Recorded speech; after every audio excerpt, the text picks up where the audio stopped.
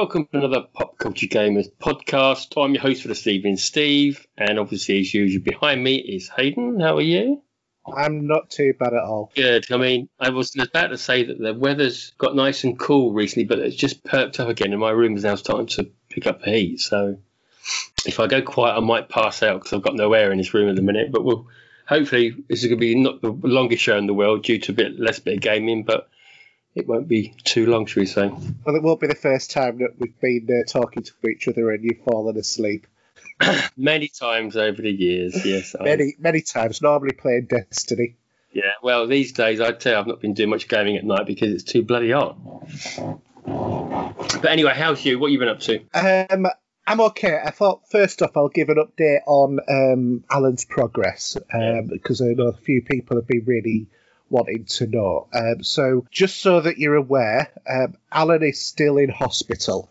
He's had a problem with his eyes. He was losing vision. Not losing vision, but he was having blurred sight, and he was born with a condition to do with his eyes, which is he gets checked annually.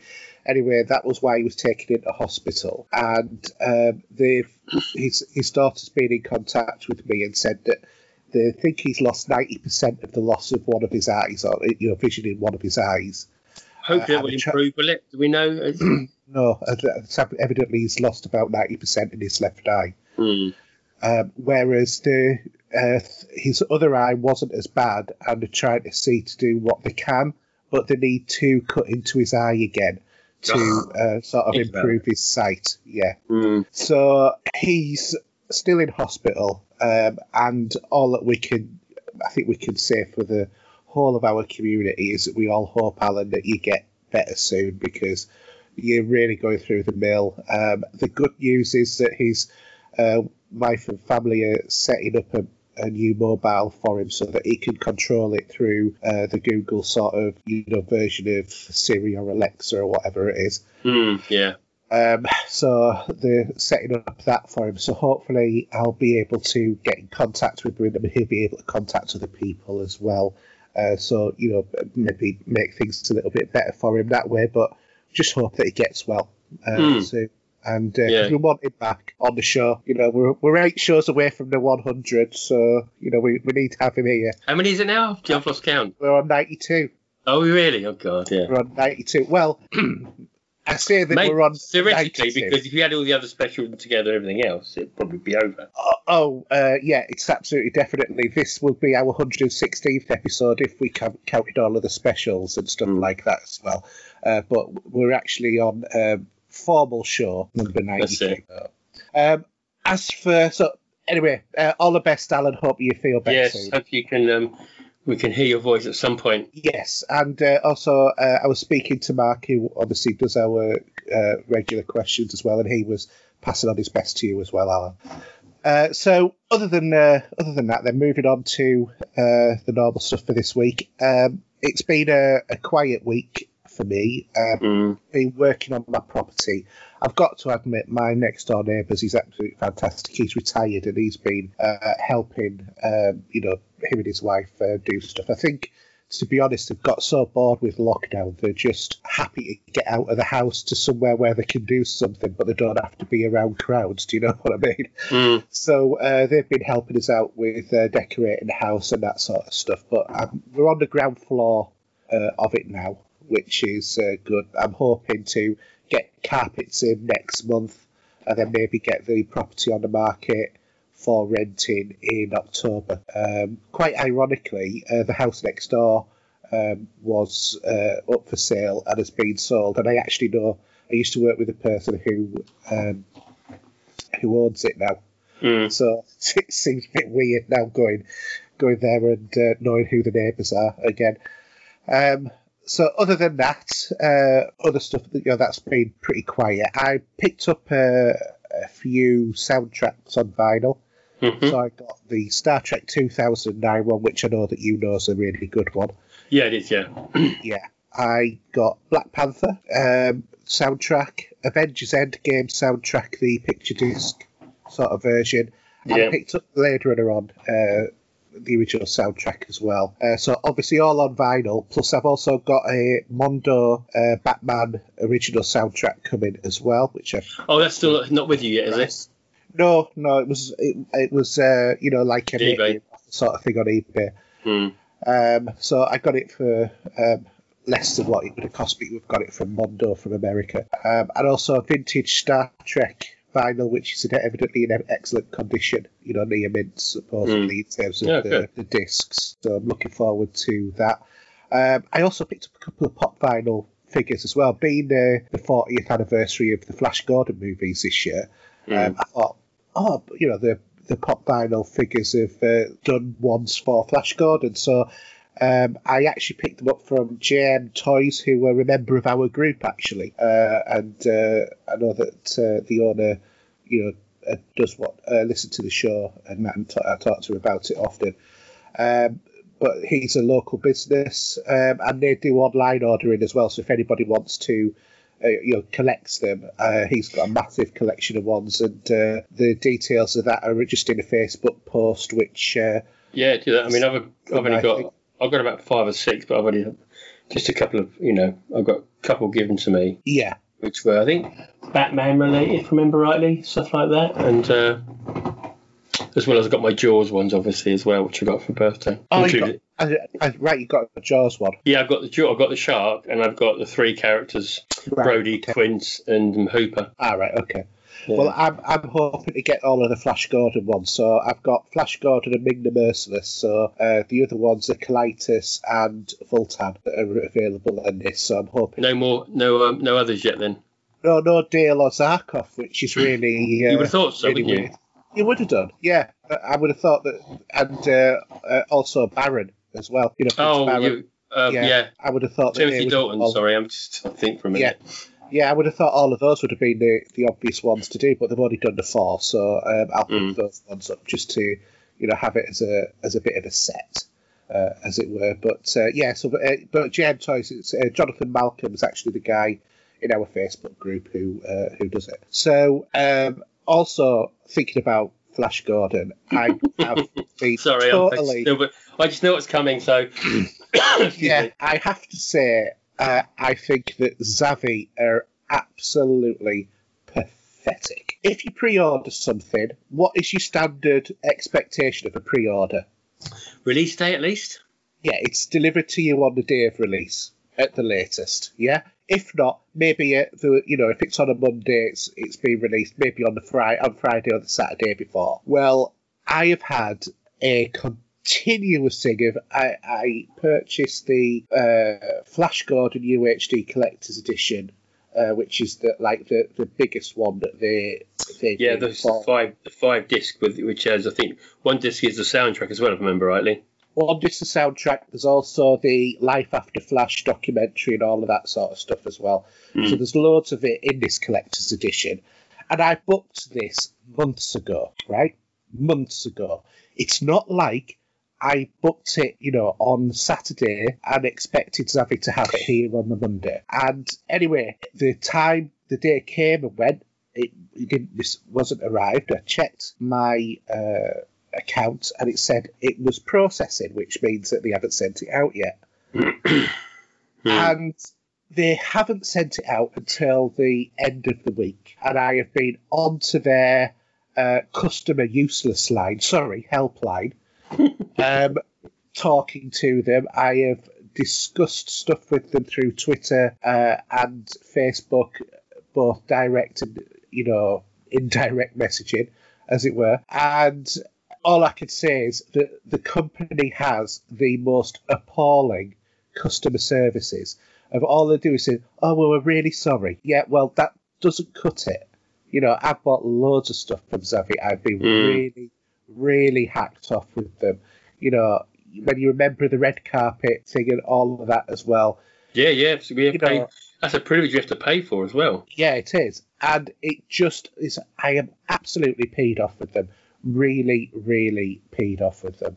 And the other thing as well is said, because I also ordered Pitch Black as well on the UHD. Yeah. Now, the launch date for Pitch Black isn't actually until tomorrow. But Right. they reckon that they sent it out at the beginning of last week, and it's still not here. So unless they've sent it with being carried by an asthmatic hand with a terrible sense of direction and the wrong address to go with it, it should have arrived by now. So I just really, I have no faith in that. It's so weird. I mean, you've obviously pissed them off somewhere along the line by the sounds of it, isn't it? I don't know. By spending money with them, yeah. I mean, I had an email from them on Monday saying that your order's been dispatched and we'll be with you shortly, saying Wednesday the 12th to the 13th of August, and this was for the Flash, when actually it did arrive on the Monday. And then I had an order update email from saying, thank you for placing your order, blah, blah, blah. We're so sorry that this was an error of your dispatching your order. I hope it hasn't caused any order to show an incorrect dispatch date. I'd like to confirm your order has been sent to you, blah, blah, blah. So they were apologising for me for not sending for the email. You know, yeah, you can't even get 4 letters out of them, can you? No, all of the there's no, we're really sorry for the inconvenience, whatever. I could have had this ordered by Amazon and had it on the day of release. Yeah, that's true. For the same price. Well, technically speaking, if I wasn't a red carpet member, for cheaper, because I wouldn't have had to have played delivery. So I could have had it effectively as a normal member of the pub, as a non-red carpet member for less than what they were doing, and had it on the day of release. I'm not happy. I'm not happy with them. I think that they are absolutely disgusted on the customer services. Yeah. No, that's useless. And interestingly enough, I looked on their Facebook page, and other people were complaining exactly the same. Oh, really? So they just don't care. So I'm probably not going to order anything else from them. I think I've had enough of them now. Well, I have got a couple of bits outstanding with them. Well, good luck on receiving them. You might receive them before hell freezes over. Well, I got all my Star Wars correctly sent out because they were pre-order batched up, and I had the third one arrive, I think, this beginning. Yeah, it came Monday, so Return of the Jedi came in the same time that Flash did. I just don't get it. I don't get why, after months of a pre-order, the problem. There shouldn't have been. I don't know if one hand doesn't know what the other hand's doing. Well, do you know what I mean? So it's a matter of buyer beware. If anybody else orders from them, just because I've ordered stuff before. Now, there's times when I've been happy to wait. I've ordered some. For example, I got the Jumanji for $4.99 from 4K Blu-ray, for about a $5. But it took about 2 months to come, and that was because it obviously advertised it and sold it at that price. But for whatever reason, they couldn't get them in. I don't care about that. That's fine. But when it's a pre-order, for months in advance, there is no excuse at all. No, I mean, if they said that we didn't have those box sets in as yet, they're a little bit delayed, they should at least let people know if that's the case. Do you know what I mean? Because actually mine turned up on the Monday. Mine was the Steelbook edition, which is a 3-disc edition. I know, you said half the amount, and you got yours. It's crazy. Yes. But it's not good customer service, is it? No, it's not. It's really, really Did you just use Twitter, or did you email them as well? I used Twitter, I used their online portal, I used Facebook, and what got me was as well, I kept getting, it's like you'd message someone, or you get a response from someone saying, well, we've escalated it to our complaints team. And then I would have also put in the same thing through their online system or through Facebook, and the same person would then, even though that the names matched, would then turn around and say, can you tell me what your order number is? Can you tell me what your name is? Can you prove that, that you should be living in this country? Can you do, all of these blooming stupid questions that they make you go through? And every time, and then if you didn't answer the way that they did like I've already done this on this Facebook, on this Twitter account or whatever, why do I need to verify it again? They would then just turn around and ignore you. They would not respond. So I would then put very publicly, nice to see that, Zavvi is ignoring you. And then they'd send you another DM saying, can you tell us what your problem is? So you'd say what the problem is. And he'd say, well, can you prove to me who you are? Can you, give me your email address? Can you give me your order? Can you, even if it was on the same account that I'd just messaged them from, and said, no, I don't want you to just escalate it. I want it sent out today. I want someone to contact the warehouse and say, are you sending it out? Double check with them so that I know that it's coming. I think when you're spending 50 quid on one UHD, I think that's fair enough to ask, to have an assurance that it's being sent out when they should be sending it out. But, useless. So it's on its way. It's on its way. So you hopefully get it Monday. Well, there should be no reason why it should not be on my doorstep. Did they give you an email saying it was dispatched? Yes. Okay. But I bet you it's not there on Monday. It's funny how the post works sometimes, isn't it? I mean, I was mentioning with myself that I did pre-order. I bought three movies from CX, and they were with me. I think I pre-ordered them Sunday night. I was just laying in bed, sitting there on the phone, and they were there like between 2 to 3 days later. Yeah. And they were boxed. I think they were boxed individually. I don't know why they do it that way. I don't know, because one turned up on one day, then the other two turned up the next day. Yeah, because they'll be coming from different stores. Yeah, that's right. I thought that when I was thinking, of course, it wouldn't be. They would all come from the same store. But yeah, they were really quickly. So my Japanese buckets of blood fetish at the moment. There's plenty to watch there. And it's not porn as such as the face group probably think it is, but there you go. It did have a bit of a whiff of that sort of stuff. I know it. Well, but I'll talk a little bit about Vampire Girl versus Frankenstein Girl.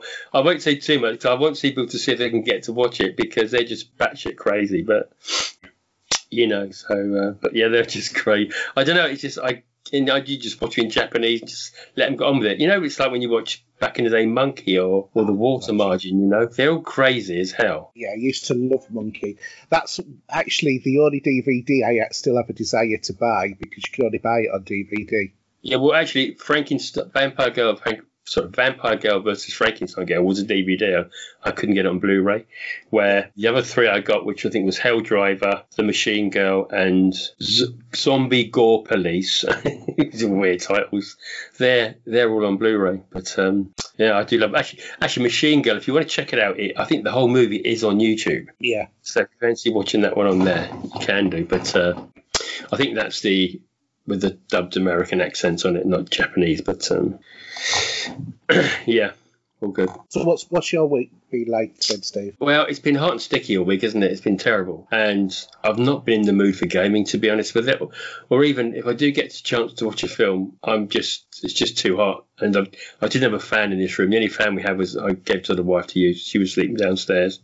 I was sleeping upstairs, and because it was too hot up there for her with the dog. So I did get to start to watch some films, a little bit of gaming, not a great deal. I did start not that we've nothing to really talk about it, to be honest, it's just a grind, which was this year's Solstice of Heroes with Destiny. Exactly the same as last year, but to get the Majestic armor, there's a few bits and pieces you need to be in groups to do it, probably. Oh, so not raid stuff, is it? No, but I think it's going to be like Nightmare hunts and stuff like that, yeah, which you have to get into groups for, I think. But I'm not too fast, so I'm going to grind away for a bit, at least till I get the purple armor.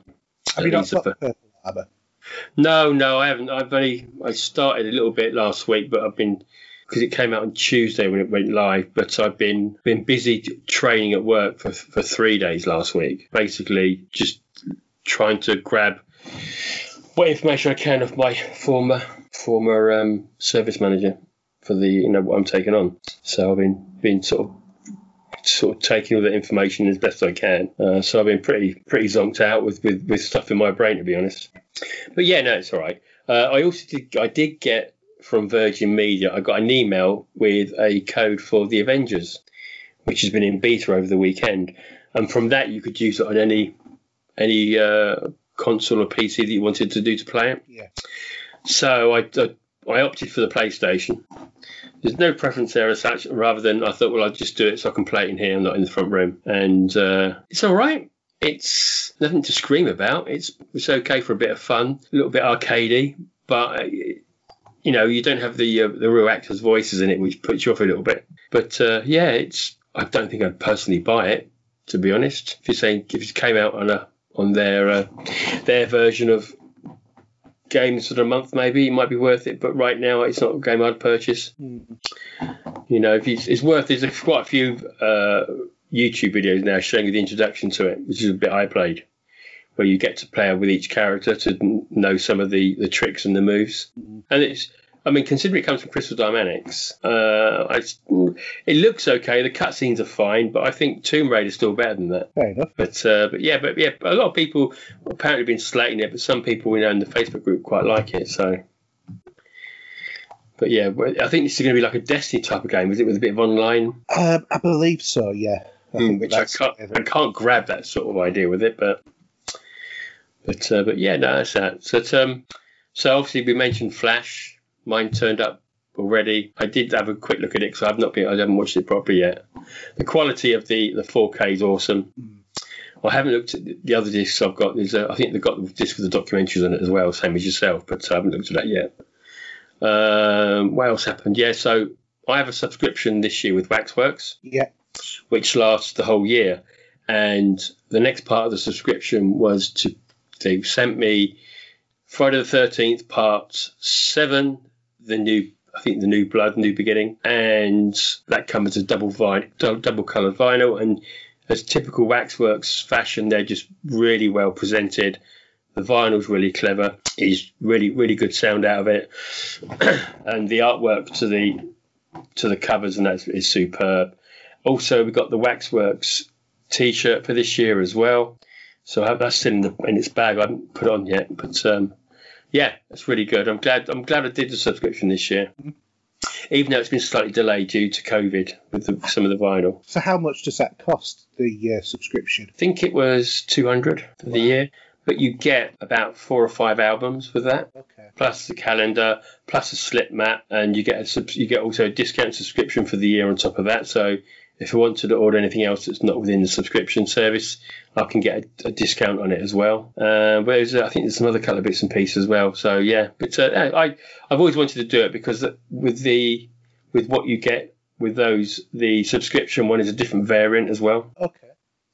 So yeah, I think it's pretty good value actually, and also with Waxworks, I don't pay any import fees either. Right. Is that because it's a British company or is it American? It's an American company. They're in New Orleans, I think they are. That's where they're based. But yeah, Mondo's great, obviously, but obviously a bit of a bummer with the import tax occasionally. Also, the cost of their actual postage as well. It's what puts me off buying from Mondo, to be honest.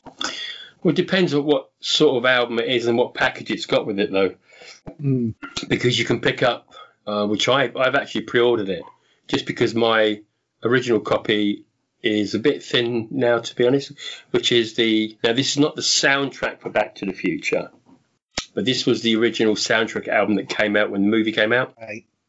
So you've got the Huey Lewis and the News tracks on there, and also you have some of the soundtrack as well with it as well, and that's a coloured vinyl with a lovely bit of artwork on it. So I've ordered that one. So if you haven't got that, that's worth it. But you can actually Xavier have actually got it on their website as well. Yeah, well, we'll be buying it from them. I have to admit, I've actually got Back to the Future on CD, the soundtrack. Yeah, because I've got the three separate albums from Mondo, both double albums with tracks that have not been released before, so that's pretty good. But yeah, I do like the original music from soundtrack they did, you know. Yeah, I know what you mean. Yeah, so that's pretty good. I will talk about Casino Royale, which arrived from Amazon this week, but I want to talk about that when I talk about the film briefly later. Fair enough. Because I had a nice little conversation with someone about that, so I'll talk about that later. Okay. So really, I think that's about it. Really, if we dive into what gaming week this week there is, because there's some good news anyway, or some bad news in some cases. So all yours, Hayden. Okay, going to gaming this week. Okay, so a little bit of news this week then. So the Xbox launch date. We may have the date now. I've heard rumours it's going to be confirmed at the end of this month in the next Xbox event, but a leaked Xbox Series X controller might have suggested that the release date for Microsoft's next-gen console is going to be November 6th. The Verge journalist Tom Warren had posted an image he'd obtained from a tipster that is said to be that the boxes of the new Series X controllers are having this not to be opened before 6th of November. That's right, yeah. Which might actually be the release date of the upcoming console.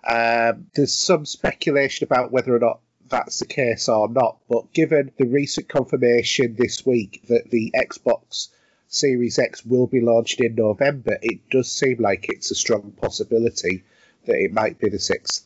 Yeah, I was probably originally thinking maybe around the first 2 weeks of November, maybe up to about the 17th, which I think they've done that date before. Yes, I'd heard 16th or 17th was the other date that I'd heard. Yeah, but listen to everyone else. Yeah, it actually says it on the box, so I think that's a big giveaway, really, isn't it? Probably, yeah, probably. And also, it was talking about, wasn't someone talking about? Obviously, we got the smaller version of the Xbox Series X. Series S. Yes, yeah, which codenamed Lockhart. Yeah, which has been effectively confirmed by that box as well. That's right, because I think the rumours are, isn't it, that the colour of the Lockhart, or Series S, is going to be white, so we'd be led to believe, but we'll see. Yeah, well, the images so far have all been white for it, I think. I don't know whether or not they're just a mock-up, because they look like a half-height Series X. Yeah. But who knows whether they are or not. Well, other than Microsoft, obviously. But the other story about that is it's indicated that the Lockhart will be the all-digital version, so there won't be a drive on it. No, it gives people that option, doesn't it? It does. So if you're like one of the PlayStation side, but on Xbox, where you're looking forward to the all-digital platform, the Lockhart might be how you want to go. But you've also got to consider as well is I believe that the Lockhart is only actually really optimised for HD graphics rather than 4K. It will be underpowered considerably to the... Yeah, so I think effectively what they're doing is rebadging the X, as in the Xbox One X. Possibly, because they have now taken that off the market now. They have. I think that they're reboxing it and giving it ray tracing, and that will be the Lockhart, but obviously there'll be no drive on it either. So, yeah, we'll have to wait and see. Thinking of controllers, by the way, new images have suggested that the PS5 controller might have a longer battery life. Way! Or at least in comparison to its predecessor. And this is where the news starts to now suddenly nosedive down, because it suggested that the extra power will last up to an extra 50% longer, because the battery is 1,560 milliamps, which is about 50% longer than the DualShock 4. So the Reddit sort of side of things has been suggesting that the batteries are going to last 3 to 4 hours. So that means you're going to get a whopping 11 hours out of your DualSense controller, which is pathetic considering that a Xbox One controller will last for 14 hours on a pair of AAs or on the optional Microsoft Recharge. And the Xbox One X Elite Series 2 lasts for 40 hours. Do you think they must use cheap batteries in there or something? Because no one knows what's in there because it's a sealed unit, isn't it? Yeah, it is. They're just quite, I think, the generic batteries from what I've sort of seen, because obviously you can pop open your controller and put in like a 2,000 milliamp battery in there if you want to. Does that... you buy those online. But don't... tell me if I'm wrong, but aren't the controllers sealed? If you break that, do you break the warranty on them? Oh, yes. Oh, yeah. It's as with anything. Which seems like bizarre, doesn't it? That you have something that's a device that you put in your hand where you can't take a battery out and you have to plug something in for it. Well, you get this argument of, the the Xbox controller, you're always looking for AA batteries. Well, you're not always looking for AA batteries. Well, no, because if you buy the official battery pack, if you do that is like a dual size one that just sits in the back of the controller. Yeah, and they're pretty cheap. They're not expensive. Yeah. I mean, people have tried to convince me that the DualShock controller is better because it's got a 7-hour battery life as opposed to a 14-hour battery life. But in terms of the controllers, but you want a controller that's battery life lasts as long as possible. And 7 hours, so if you're having a really mega gaming session, not that, nowadays that we can do that because of work and stuff like that, but when you're younger, you could effectively, I could have, in my heyday of playing games, easily have run a controller battery, in a day. I'd have had to recharge it several times. And what gets me is the argument that PlayStation, the real PlayStation fanboy says, well, you're always looking for a pair of AA's with a Xbox controller. Let's just ignore the fact that, let's just stick it to say that, okay, they're saying that you're not going for the chargeable pack that lasts for that amount of time. For a start off, you'd only need to do that after 14 hours. But the other side of it is they say, and you can always plug in the PlayStation controller. You can plug in the Xbox controller in exactly the same way. So it's a nonsense argument that people say about this. The DualShock, it's not a bad controller. It's actually, I've been playing a lot more PlayStation over the last couple of months than I've ever done before. I would say I've gone more PlayStation side playing stuff now than I am Xbox. Probably by a factor of 3 on the PlayStation side and playing more games that side now. But the one gripe I've always had about that controller is the battery life.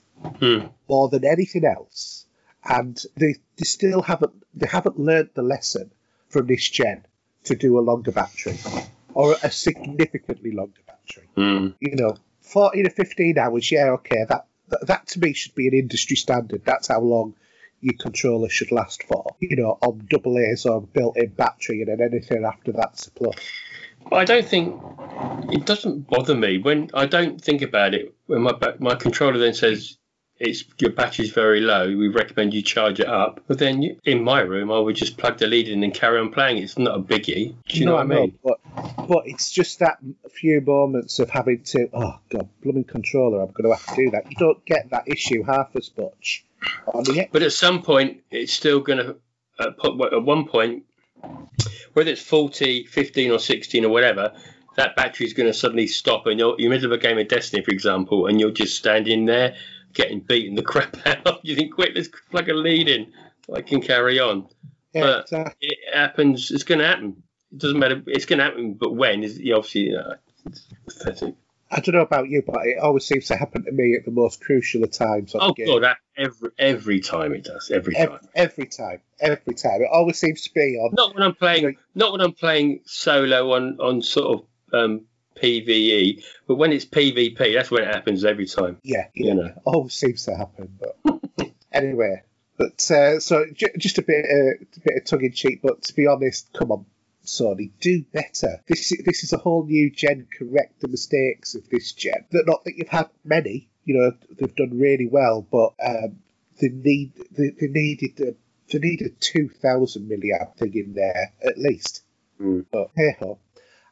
Also, on Microsoft's side, more stuff really, is that 343 Studios have announced that Halo Infinite will be launched in 2021 rather than a launch with the Series X. The decision to shift the launch of the heavily anticipated Halo Infinite title has been due to the impact of development, including COVID-19, and the team want to deliver a Halo game which meets expectations and the vision that they had for the game, so they're going to take the extra time to do it.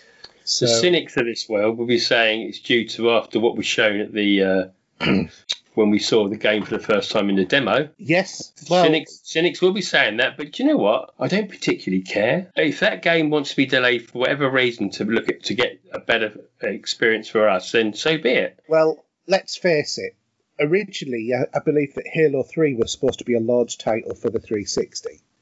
But there was a delay in that one. And that became, a very iconic game. Ironically, the Halo anniversary as such, I'm not sure how many years it is. It's going to be ending in a 0, I think, is next year. So that would seem fitting that it would be released on Halo's anniversary. Yeah, and the other thing as well is plenty of games get delayed. I mean, look at the long development cycle that Ghost of Tsushima has taken. Look at every Rockstar game that ever come out. Says it's going to be out in November, comes out in April or March or whatever. The point is that if look at The Last of Us, how many that got delayed 2 or 3 times towards the end. What a fantastic game that was. So I have no problem with them saying it's going to, do you know what? We thought it was going to take us 5 years to do it. It's going to take us 5 years and 8 months. Fine. Take the 8 months and do it. Don't release a game like Batman Arkham Knight where you end up having to go back and patch it and patch it and patch it and patch it just to get the blubber thing to work. Or like Assassin's Creed Unity. You look at Assassin's Creed Unity now, you play that. That is a hell of a good game. But when it was launched, it was terrible because of all of the problems. Look at right now, there's a lot of people complaining about Horizon Zero Dawn on the PC release because of all of the glitches. You've got some people who have high-end equipment who are on, 2080 Titans or whatever, who are not having problems. But then another person who's got a 2080 Titan is saying, well, actually, I do have problems. So it's not even logical in terms of it's the lower specs or whatever. It's mixture all right throughout the whole spectrum of PC owners. So there's obviously a problem with some of the code in that game that they're going to have to patch over time. I would much rather that be delayed and launched working 100% personally. Absolutely. I think we're going to have enough games to play to think about one less. We're going to have Cyberpunk, which is going to be one of the biggest games coming out at that time. So that you will want the time to probably play that game if that's what you're going to dive into, let alone Halo on top of that. Well, I'm also going to have a new console to pay for, so to be honest, well, not that I would have had to have paid for Halo Infinite because I would have it on Game Pass. Dream Pass, that's Dream Pass. Where you that was a fraudulent slip, wasn't it? Game Pass Ultimate. I would have had it. Do you know what I'd like to see Microsoft do for us if they could? A few exclusives. Well, now, what I'd like to see is because Halo now has been delayed, see if they can push Flight Simulator out for the console on launch. It's not. We don't know when it's coming yet. Obviously, we're going to talk about that briefly in a second in releases for PC, but it would be nice to see that out, I think, personally. That's my thought. Yes. And that might make up all the difference because you can see some footage now. There's a few people playing it in beta or whatever, and then it looks gorgeous. It really does. It is a beautiful looking game. But that's PC at the moment. It is, that's on PC, But should we do the new releases? Yeah. I'll let you do them because there's so many. Right, okay. Hold on for your hats then, guys. So, we have 2. We have Microsoft Flight Simulator for PC on the 18th of the 8th.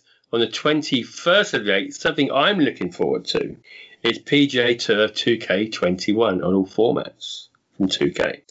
It's been a while since we've had a golf game. Yeah, after Rory. Oh, Rory, yeah. To be fair, we had some fun nights with that. Yeah, and I think since then, any other game I've played is on the PlayStation, which was a bit arcadey, the other type of game. But this one, I've been watching this on Twitter as they bring up the videos, and it looks all right from what I can see so far. I'm sure that there'll be some people who will say, oh, it was that to blame with it, that explains, but it was because of Rory PGA game that I ended up podcasting, if you remember. Oh, was it really? It was, because it was when we had that conversation when the 4 of us were all playing that night.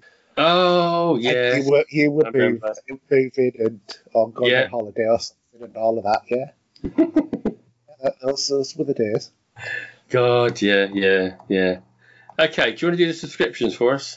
All right, so not much out really, but if you're a subscriber to Twitch, which I believe has now been renamed to Amazon something or other, I can't remember what it is. It's not Amazon Twitch, but they announced a different name for it, but then they're still not using it, which is what I can't quite understand really. Oops. I can't quite understand that, but I just had to look on the Twitch website to actually see if they're actually saying what they've called themselves, but they haven't. So yeah, so Twitch we've got the Inner World, and then on Epic Game Store we've got Remnant from the Ashes, which is available now, and the Alto Collection, which is available now, and both of those are up until the 20th of August. And then after the 20th of August to the 27th, we've got Enter the Gungeon and God's Trigger. So I don't know. I played Remnant from the Ashes a little bit. I wasn't particularly that struck on it. Impressed, no? No. It did float my boat, but I didn't give it long, to be fair. I might go back to it and have a look. And I've heard of Enter the Gungeon. I've never actually played it. Okay, let's move on then for a little section called Gaming This Week, which will be very tiny and very quick. And if you turn the sound down and turn it up again, you might miss it. Yeah. So, what you've been playing Destiny then? So, yep, I didn't start that though till maybe a day or two ago. Right. With Sources of Heroes. This came in, I suppose, as an extra due to the delays and revamping of our the timeline leading up to the Beyond Light in November. And yeah, it's exactly what it says on the tin. It's the same as last year, but it is a grind. I still like playing it. It's unfortunately some of the tail end of the armor. You'll need to do certain things which before weren't too bad with the last one, because I've still got the armor in my vault for the last set.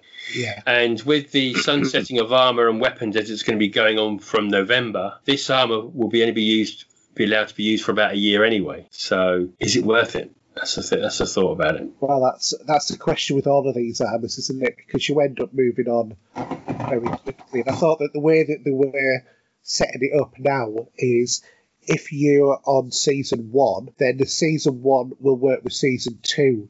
But once you get to season 3, you don't want to be using season 1 armor anymore because it won't go up high enough or something. I thought they were putting it. Yeah, there's going to be caps for armor anyway.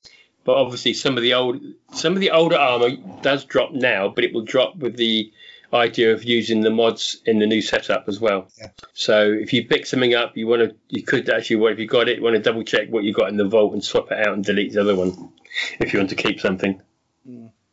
But it's like, well, all the different armor we get for Iron Banana, for example, you can't buy those ones back.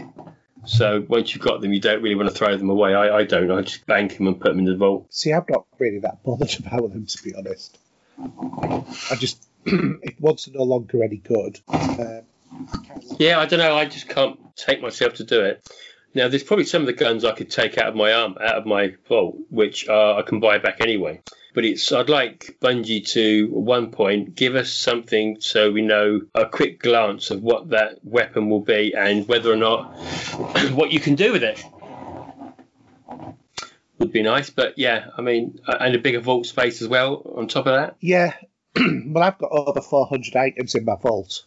I think one thing that kind of annoys me a little bit is you can't, once you've deleted a Sparrow, you can't get them back unless you find them again. Yes, which is all right. I don't mind that. I mean, that's never an issue for currency. No, it's not. But I just think it's a bit of a stupid thing, because if you've earned it, you should be able to just get back any piece of armor by, reacquiring it by going into your armory and then spending shards or whatever to get it back. Yeah. But I mean, I only ever use a quick summon Sparrows anyway, because I'm not bothered about what all the other ones can do. I just want it to go, as soon as I press tab and hold E, that I effectively start driving away straight away. Well, I don't mind. Some of them look pretty cool, and sometimes I like a change. Not that you use them that often anyway. And the same with the ships. They're pretty much disposable because they aren't really used. They're just aesthetically seen in loading screens. Yeah. And that's it, end of the day, isn't it? So, but yeah, I'm not going to pick on Destiny today. It's just the way it works sometimes. But I say there's a lot of changes to come, and we'll wait and see what happens in November. Do you think it's a bit of a waste opportunity, though, with the Sparrows and the ships? Well, I would have loved to have seen Sparrow Racing back. Yes. I think that was a great bit of fun, that. Yeah, well, they've done it a couple of times. And also, not that it's an issue for me, but for some other people, if you were chasing stuff where you had to get, wins on the Crucible, that fed into all of them as well, didn't it? If you remember, things like the what was the gun? The one that I always used to shoot the hand cannon. Can't think off the top of my head, to be honest. Oh, shot the green shot. Oh, Thorn, that was it. I could not think for the life of me then.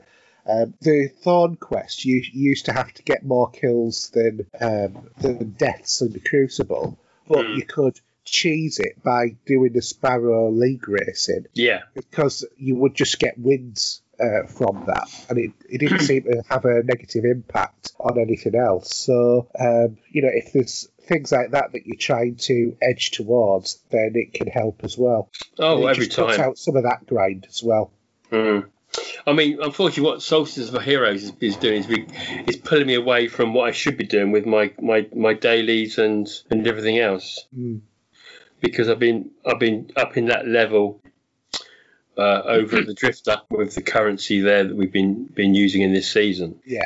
And I don't even know actually what part of it I'm in now, the Season of Arrivals. I mean, I've clocked 100 now on the season. That bit's done, and just obviously you can carry on doing that anyway.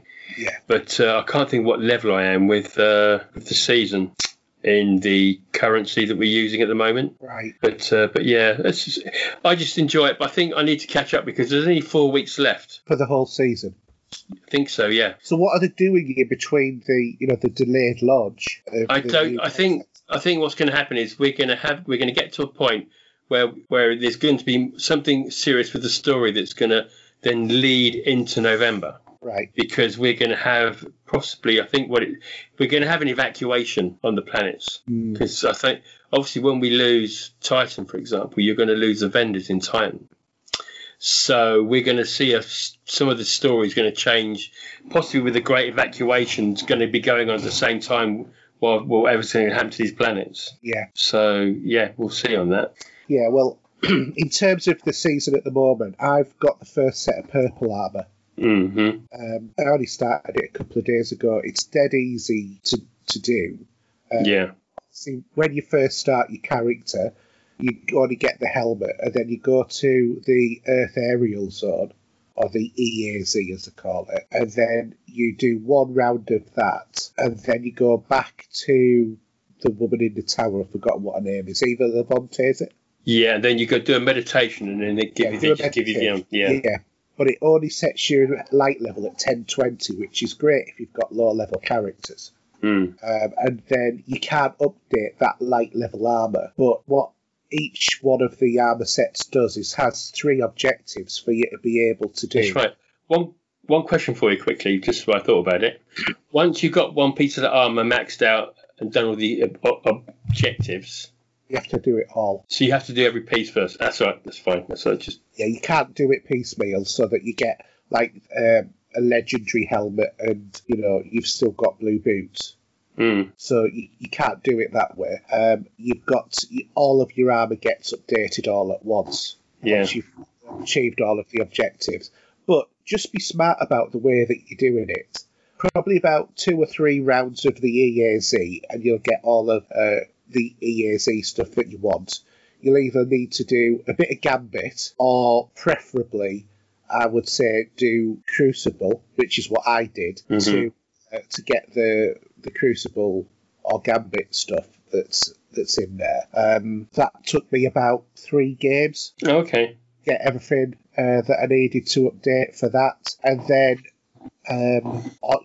there was a glitch in it at the moment. So it says you have to do like I think 5 strikes. You actually only have to do 2 because they're counting each player as contributing towards the strike count. Right. So you only actually have to do 2. And while I was there, myself and the rest of the strike team all did a heroic public event, because as we were going through Nessus, there was that one where the Vex are, attacking outside of the spaceship, and that counted 3 as well. So, I got that all in one go, so that you can do stuff sort of like concurrently while you're going along. You also get all of the individual quests as well for, like you do with all of the other vendors that you can go to, or bounties rather, so that you can go and do all of those. So yeah, it's dead easy to do. And one of them is doing 3 or 4 different adventures on Io as well. It tends to be the things like creating the orbs. So if you've got equipment that generates orbs, is always a good thing to do. But I always sort of seem to just delete that kind of equipment, because it never seems to be doing what I want it to do. So that tends to be where I tend to slow down. But obviously, you get the different. You not only get the normal battle orbs, you also get the shooting orbs. So you need to, put weapons on that will, or use your secondary weapons, and your heavy weapons to be doing kills, and then go and pick up the orbs that are generated from each of the aliens that you kill, or combatants that you kill, because they'll explode and kick out some if you've killed them with that sort of type of weapon. If you do it with kinetic weapon, they won't do it, but they do if you do have the energy, and then that tops that up.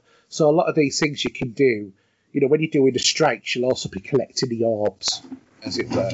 Yeah. You can also connect the grenade kills, that sort of stuff. So, you're doubling up in terms. It's like if you've been really, really super efficient in terms of your bounties that you would get from the tower, that if you manage to get ones that all line up quite nicely, so that you can have, get 50 arc kills, and also get, 50 arc kills from weapons, well, both of those will count towards the same thing. You double count, So it's just a matter of being efficient everywhere you go. There's only a couple of ones where you've actually got to go and look out for other stuff.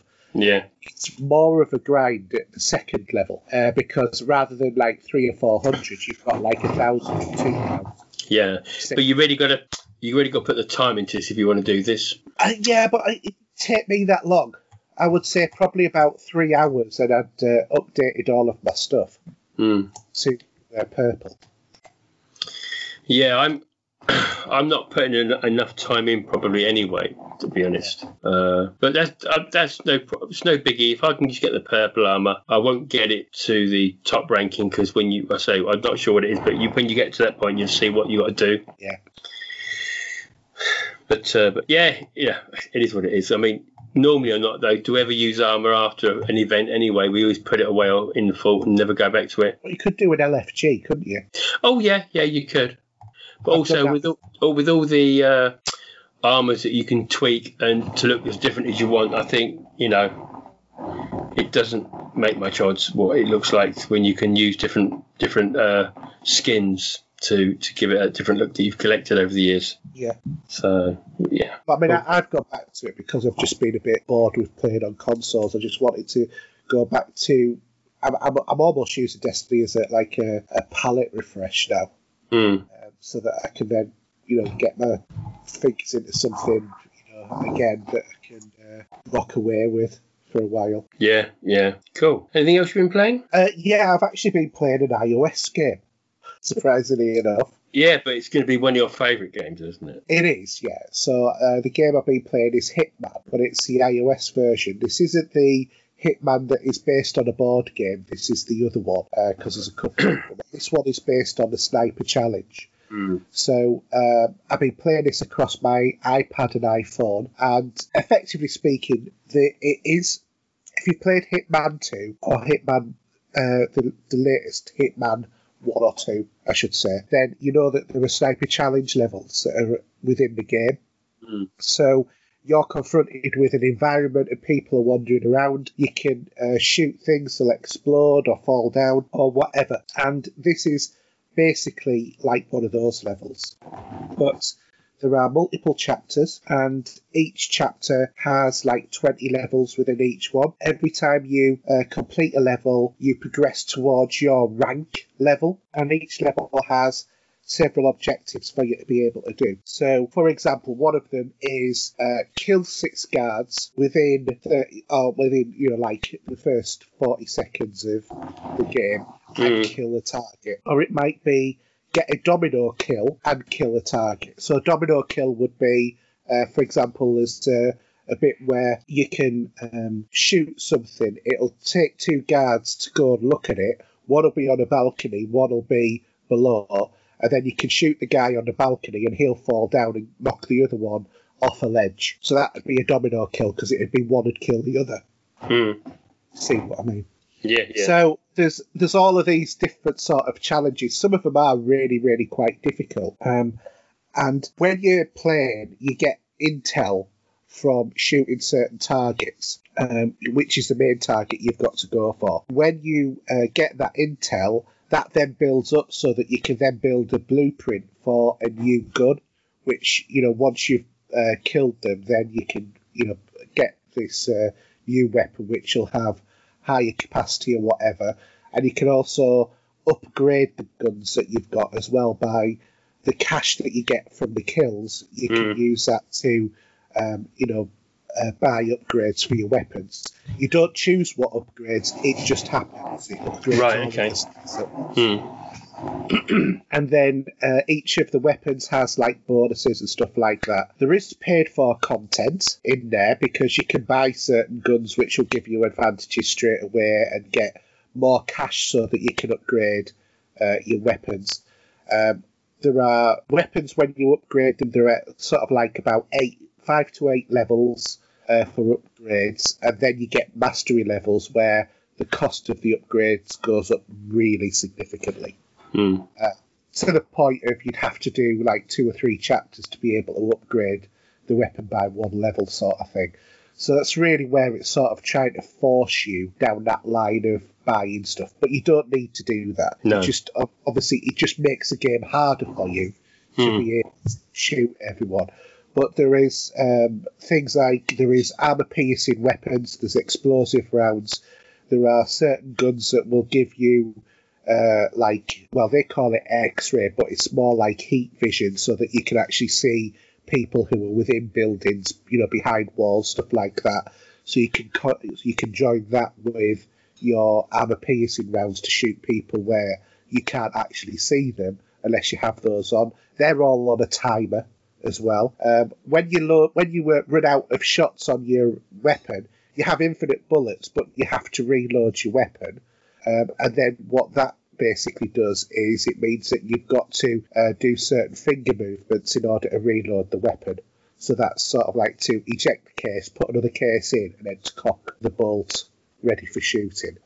So it's like a three strokes on the pad surface. But to be fair, it's a good, it's a good fun game. Certainly, It's more entertaining than a lot of the iOS games that I've played before. And the controls can sometimes feel a little bit clumsy because you're all fingers and thumbs, and there's nothing worse than if you touch the screen in the wrong way when you're trying to do, a zoom in, and you press the screen by accident in the wrong way, and then it does a shot instead of zoom in, and then it alerts the guard. that gets frustrating, but you can easily just restart the level or whatever.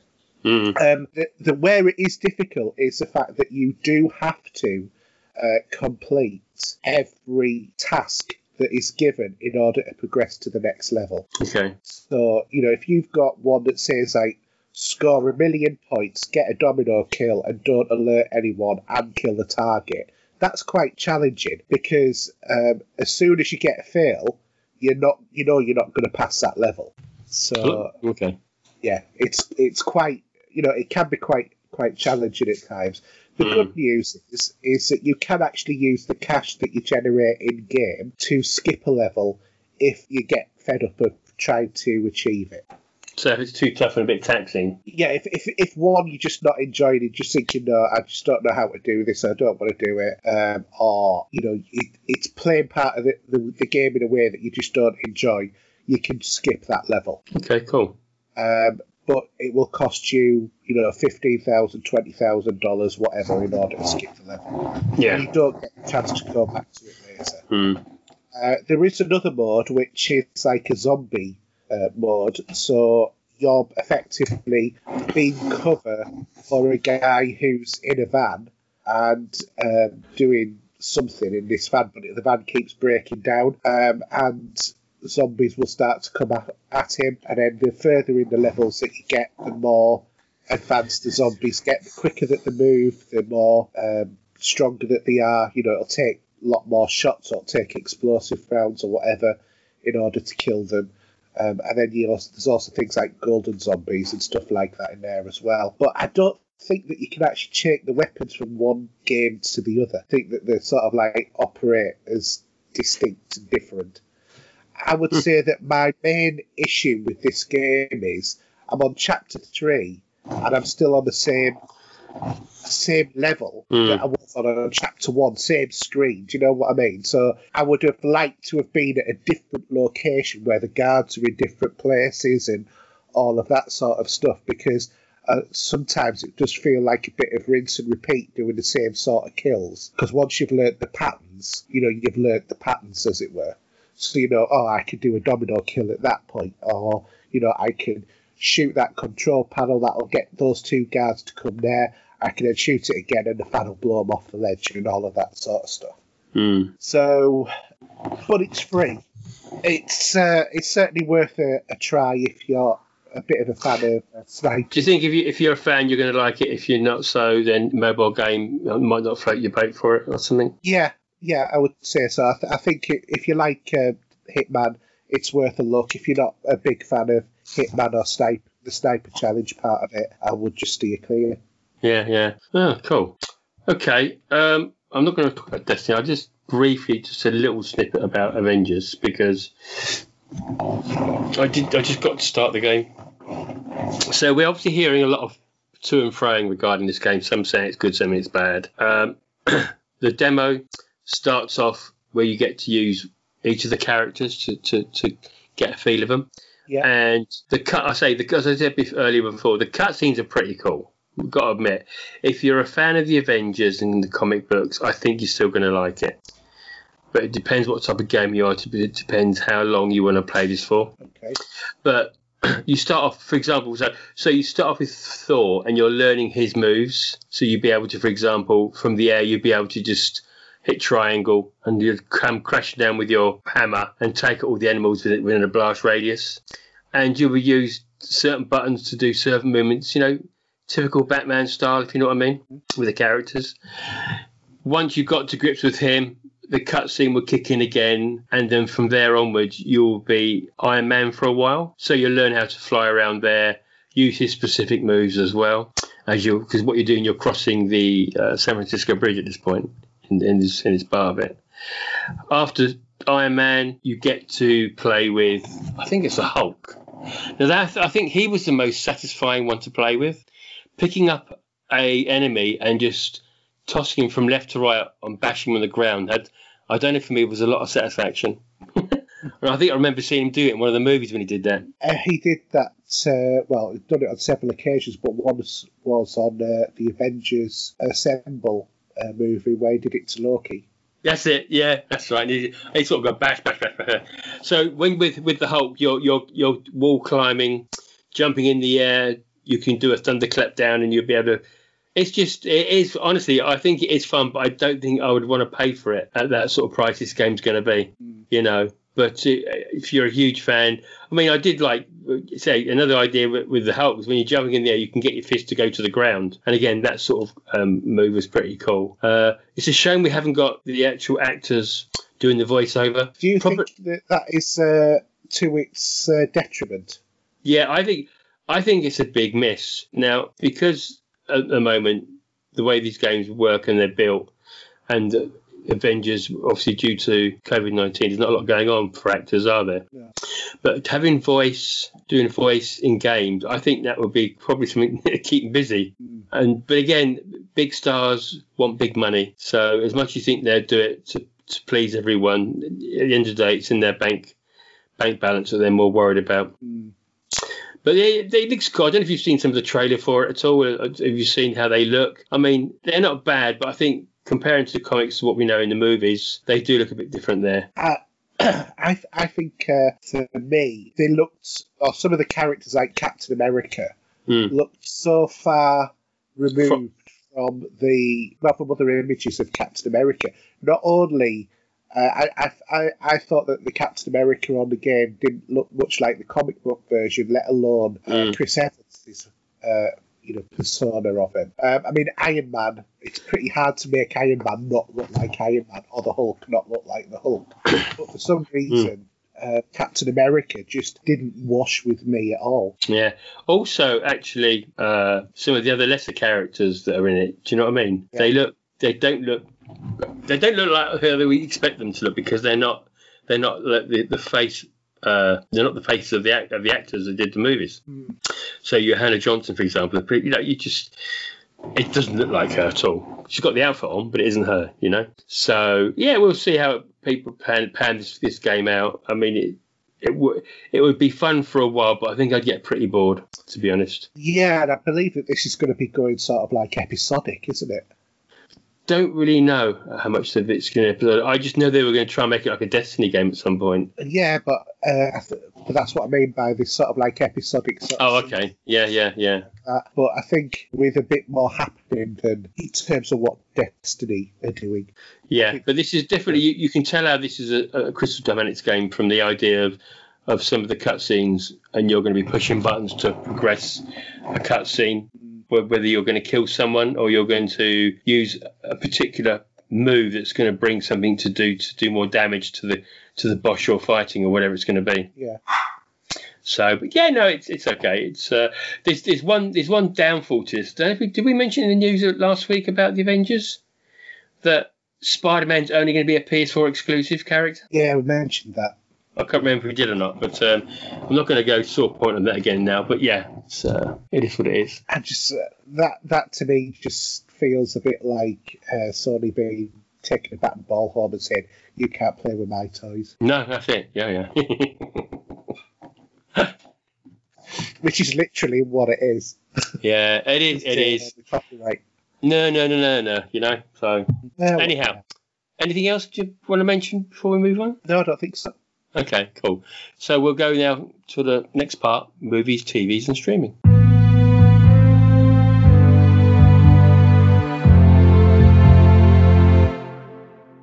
Okay, so you've got a little bit of news here with a little bit of yes or no to the news, should we say, as a story? Well, it's kind of like a bit of a non-news, really, but there are conflicting stories about whether or not Section 31 is being cancelled.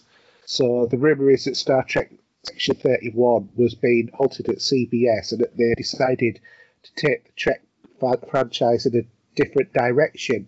However, the rumours may have been more for sort of like a fan wish list than reality, since Kurtzman, who is obviously the big guy in charge of all of Star Trek now, seems to be clearly indicating that they're planning to shoot Star Trek Section 31 sometime in 2021.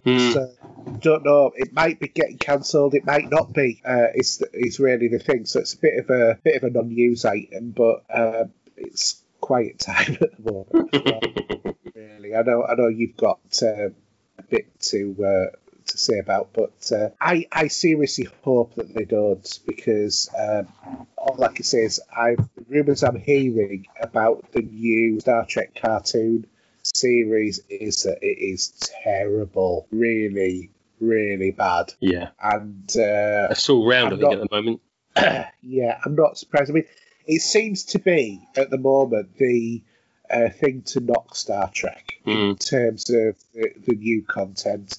Yeah, okay, we know that Picard started off so well and kind of more ended up coasting at the end rather than making it super exciting. But I think I think that we have to accept the fact that, just like we've had to with James Bond, whether or not you like it or not, personally I don't, that James Bond has changed to go with the time. So Star Trek, and people really reacted well to Anton Mount's Christopher Pike, and that sort of thing from season 2. So. Yeah, they are going more episodic and not this overarching story. I mean, there's also rumours that this is going to be the last season of Discovery, because evidently they've destroyed the sets. But it's a set they destroy, or really? At least, mothball off sets, or destroy them on a regular basis. Sets get rebuilt. So just because a set's destroyed doesn't mean that they're not planning on bringing a show back at some point. Maybe they needed soundstage or something else, and it was a cheaper way of doing it. So I wouldn't put too much onus on that sort of stuff. But I do hope that Discovery continues, because it's been a lot better than I thought it was going to be, because I had very grave doubts about it. It's not Trek as we used to know Trek, but there's enough room in this universe for Anton Mount's, more traditional sort of take on Star Trek. I think is what is the general consensus that's going to be, and the Discovery sort of take on it, and Picard's version. And if you don't like those, one of them, don't watch it. It's dead simple. Absolutely. So, anyway. Okay, so there's a little bit of news I wanted to put in there. It was sad news to hear that Linda Mance from Days of Heaven and Out of the Blue has died at 58. She, for me, actually, was more known for playing Pee-wee in The Wanderers, as she played as she was the women's auxiliary to the Baldies. I don't know if you've seen The Wanderers at all or not. Deadly silence there for a second. I'm trying to think about which movie that is. That's. So we're not talking The Warriors. No, I was thinking. This has Karen. Actually, this has Karen Allen in it as well. I was thinking John Wayne, but I think I'm thinking. No, The Wanderers was I think came out in 1979, and you know the big bald guy in Stir Crazy. Yeah, he's the head of the Baldies. And then you got the Wanderers are an Italian gang, and so it's all about the Wanderers gang. The Baldies always giving them grief. It's a good movie. I do like it. It does represent that era in American history pretty well, with the gangs and that. But yeah, real shame that she'd passed away. Her son Michael Guthrie started a GoFundMe fundraiser, which announced that she died after struggling with lung cancer and pneumonia. And she passed away on August the 15th. So real shame there. See, we see a lot of this now, don't we? Sort of clicking not far off my age. Do these people, it's. Well, Douglas Adams died at my age, so, and he died after being at the gym. So all I can say is going to the gym doesn't help you. No, that's right. Yeah, absolutely. Yeah. But real shame. Okay. So I'll do the releases. There's a stack of them here. Actually, there's only one. And actually, cinema release. A cinema release, whether it's via video on demand, we don't know. Yeah. Now I'm going to pronounce it Socrates, because Socrates was a character in Bill and Ted's Excellent Adventure. Yeah, but that's what it is. That's out 21st of August. Anyway, so. Do you want to do the Blu-ray DVD releases? We've got a couple there. Yeah, so there's a few. So we've got Batwoman Season 1, if you are the person who likes that show.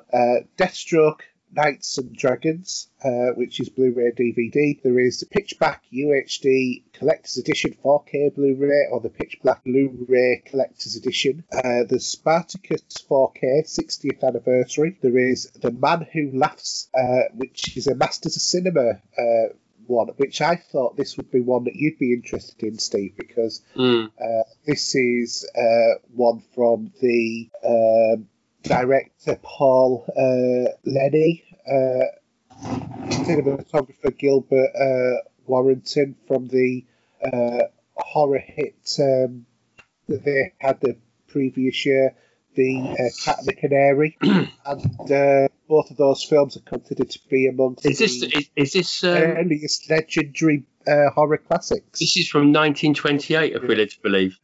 Something like that, or 24 it might have been. Yeah, I'm looking here. Sorry. Men Who Laughs from 1928. Yeah. American silent romantic drama filmed by the German expressionist filmmaker Paul Lenny. There you go. Interesting, yeah. Yeah, indeed. I thought that you would... he looks a bit creepy, actually, the guy in it, if you look at the pictures. He looks almost like the Joker sort of thing, you know? He does. And then there's another one in there. I haven't highlighted it, but also The Last House on the Left, because this was the directorial debut of Wes Craven. I have the Arrow version of this. Yeah. So I've got the box set of this one. Yeah. It's, it's how do I put this? Watch it at your peril, I think. Right, okay. Prepare to be shocked, I think is the word I may even use. Yeah, because when I saw the list, I thought those two seemed a little bit sort of kind of like vague titles. I thought, I bet that there's something like an Arrow Horror or something like that. And I had a look. Yeah, they were. And I thought, oh, I know who will like these ones. Yeah, because I've got it in the box, and you get a book with it as well, and it's the extreme probably version of whatever it came out, you know. Yeah, fair enough. But that was the last one is, sorry, go on. I was just saying, because that Last House on the Left was from 1972. Yes. I was one. Oh, dear me. I didn't even want to say that, really. Well, you'd be, what, 7? 6. Yeah. There we go. And then the last one was Who Done It, which is Benny Hill. Yeah, which it's funny how that really took on in America. I never understood that. Yeah. For some things, supposed to be a saucy comedy. I've never seen it personally. Now I don't know. It's not based on the TV show, then, is it? No, it's not. Because obviously the TV show was a big hit across the water. Now, actually, this film, Benny Hill and Belinda Lee. Okay, this came out in 1956. Yeah. So yeah, this is well early stuff for him. Oh yeah, it's very, very, very early Benny Hill. It was, in fact, I think it was his debut screening, if I remember rightly. Possibly, yeah. I'm trying to. And one of the last ever Ealing comedies ever made. Yeah, I still think though, yeah, because he did do. I don't know which one. No, I'm getting confused with Norman Wisdom now, which I won't go into now because he's a big favourite of mine. The Great Shark. When he's the milkman. No, digress. When he's the milk, that is just, and he's taking on the big corporate. Yeah. Because they tried to they had these apples that were poisoned to a certain degree with drugs and such, and they were sitting there munching in having one each while they're having after their dinner and that, and they're all getting all sort of drugged up to the eyeballs. It's hilarious. I loved it. Yeah, I loved that comedy as well. It's great. Yeah. Okay, so I'll tell you what, as you've got the mini version of the film charts, which you've got so tiny I can't read them, I will do the Blu-ray chart, so far away. Okay. So the cinema charts, at number 5, we have Star Wars Episode 5, The Empire Strikes Back. At number 4, we have An American Pickle. At number 3, 100% Wolf. At number 2, Onward. And at number 1, Unhinged. Cool. So the Blu-ray DVD chart, a re-entry at 5 with The Game. From 3 to 4, we've got The Trolls World Tour. Up from 7 to 3, we've got 1917. Down from 5 up to 2 again. Your favourite, The Birds of Prey. And I'm not even going to go into that. Well, yeah, it'd be up from 5 to 2, wouldn't it? Not up down. From 5 to 2, yeah. And then re-entry at number 1 is Star Wars Empire Strikes Back. Is that weird that It's at number 5 in the cinema charts and at number 1 in the Blu-ray charts. I don't know if because obviously I got my Empire Strikes Back 4K Blu-ray 3 disc edition. Yeah. Maybe it's something to do with them, maybe, I don't know. And then give it a little time, then Jedi will be next, because that got released a little bit after, which I've obviously got now. Yeah, and these things are generally about a week out, so possibly. Yeah. Okay, so go to what we've been watching. Far away, Hayden, because I don't even know what you've got there. I'm trying to even read it, but... Okay, well, I've watched a new film that's on Netflix at the moment, which is called Project Power. Mm-hmm. So this is starring Jamie Foxx and Joseph Gordon-Levitt, and it's effectively speaking, it's a story about this pill that you can take which will give you a superhuman power for 5 minutes. What power you get is completely random down to you. As in, you can't control it. It just, goes off your DNA in terms of it and gives you a power.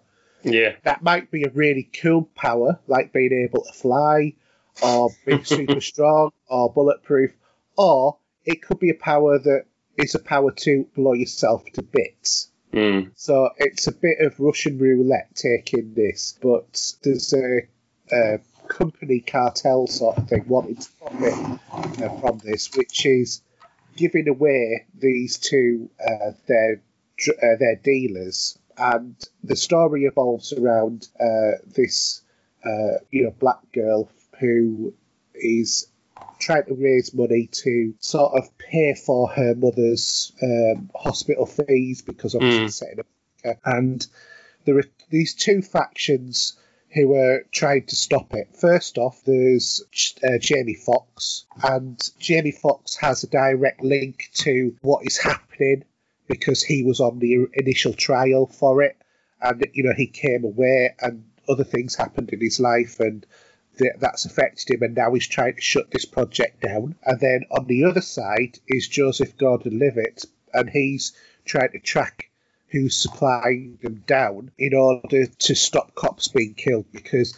you'll get one person take a pill and they'll take out a whole precinct of police officers because they're unstoppable for 5 minutes, and that's all it takes, to kill everybody. So that's the basic story.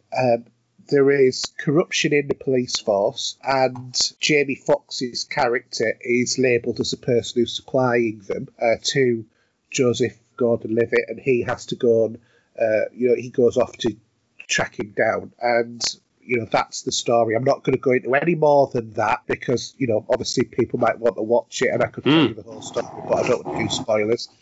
And it's an interesting take on the superhero sort of genre, because it's turning it around on its head. It's making people into who are heroes or who are not heroes in having these extraordinary powers.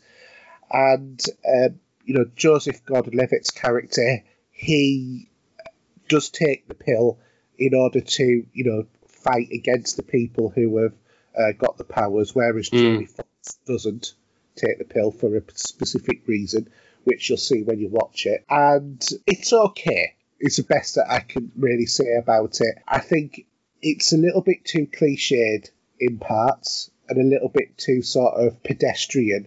They started off well with the premise, but it just didn't really feel to me like it lived up to what was there.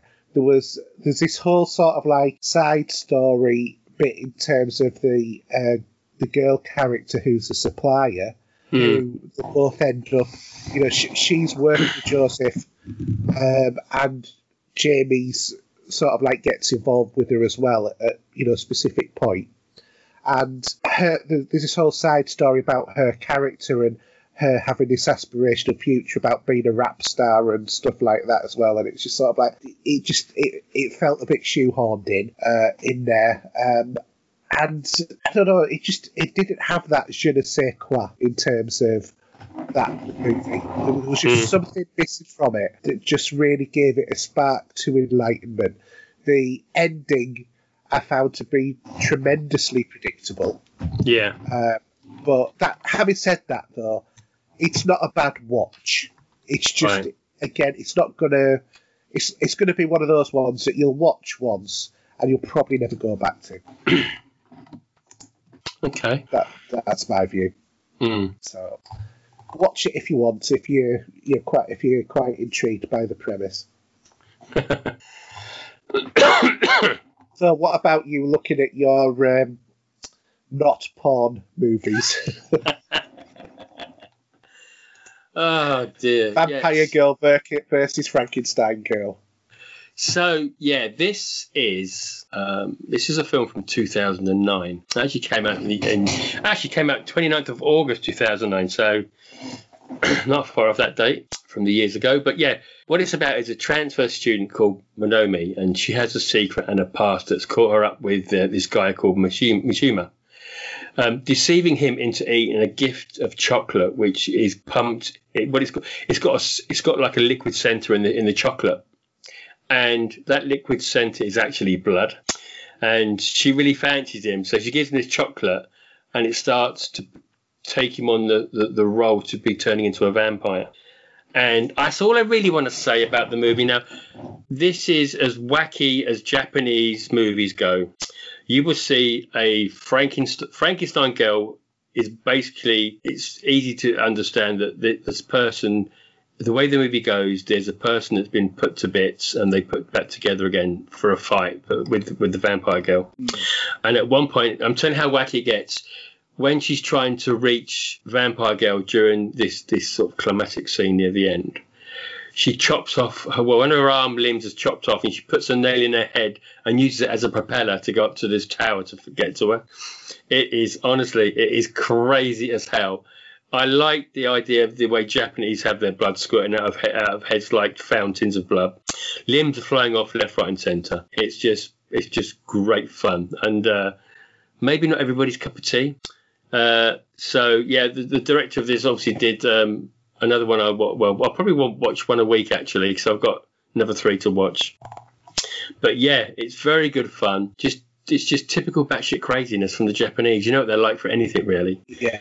Whether it's a TV show or what, they have some weird ideas. I mean, there's some scenes in this where at the school there's a group of girls that they're entering a slashing the wrists contest. You know, I mean, in the Western world, this is thought out as being a cry for help, isn't it? Mm. But it's crazy. But I like to find different movies to watch and digest. And watching foreign movies, I do like the Japanese culture. And yeah, really good. I really enjoyed it. Yeah. So definitely check that out. I mean, I might try and watch Machine Girl this week leading up. And if anyone wants to watch it on YouTube and see what they think of it there, again, a woman with a machete machine gun attached to her arm. She's going around killing people on a revenge spree. So it's class. I love it. I really do. Anyhow, so went back to watching Bond this week. Actually, we were watching Bond this weekend. So the reason I went to watch Casino Royale last night was because I picked up the score for the first time being put onto vinyl from the company Music on Vinyl, and it came yesterday. I've been out of work all day yesterday on call outs, and right at the end of the day, sort of late into the evening, is when I do get a few phone calls to deal with. But I thought, well, let me just stick this on because I'm going to have to be up to at least 1 a.m. So sat and watched Casino Royale. I mean, we've all seen it. I still think this is Daniel Craig's best Bond movie. I don't know what your thoughts are on that briefly. I'm going to say it's an enjoyable movie. I don't feel it feels, even though it's the first Bond book, I don't think it feels like a Bond movie to me. But I think that the one that felt probably that I thought was his best one was actually the one everybody hates, which is Quantum of Solace. Which really is part 2 of this, isn't it? It is, yeah. Because it's Mr. Green, I think, at the end, who he shoots in the legs. Yeah. Mr. White, but there is a Mr. Green as well, isn't there? So it's like Cluedo, I think. Yeah. Excuse me. So, but there isn't a Colonel Mustard. No, there's not. No, there's definitely not. Now, the reason I just wanted to briefly mention this is because I picked up the soundtrack and I played that today. And from two albums in there, both blue vinyl. As I said, I've shown you this on Amazon, so you've seen it. Well, ironically, I've been thinking about buying this myself. Honestly, that snippet I played to you on Facebook. It's fantastic.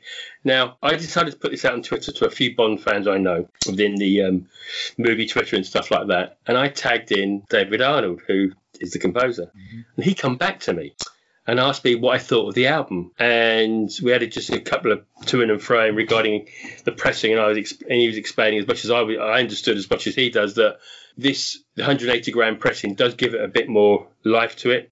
As you're probably well aware now with all the 180 gram vinyls that you're picking up of late. Oh, yeah. Yeah. And I said to him, can I ask you a question? He went, yeah, sure. What is it? And I wanted to talk to him about, this film was, I suppose we're going to call this like a reboot of Bond. I feel it was, yeah. Because he wasn't really 00 status, was he? No, but the whole thing was he wasn't a 00 at the beginning of the movie. He more had to build himself up to earn that when hired him. Really. Exactly. So I asked the question. I said, because this was like a reboot, I said, what was your thoughts on putting this together? Because I felt that we didn't have a gun barrel scene in the beginning as such, and there isn't a lot of Bond music, as much as there's little bits leading up to the very end of it. And I asked him about that, and he come back saying, well, obviously there's certain scenes where with his tuxedo coming to the Bahamas, you try to put a little pull on the tune a bit, if you know what I mean. We didn't want to give it yet because he's not James Bond yet, is he? Do you know what I mean?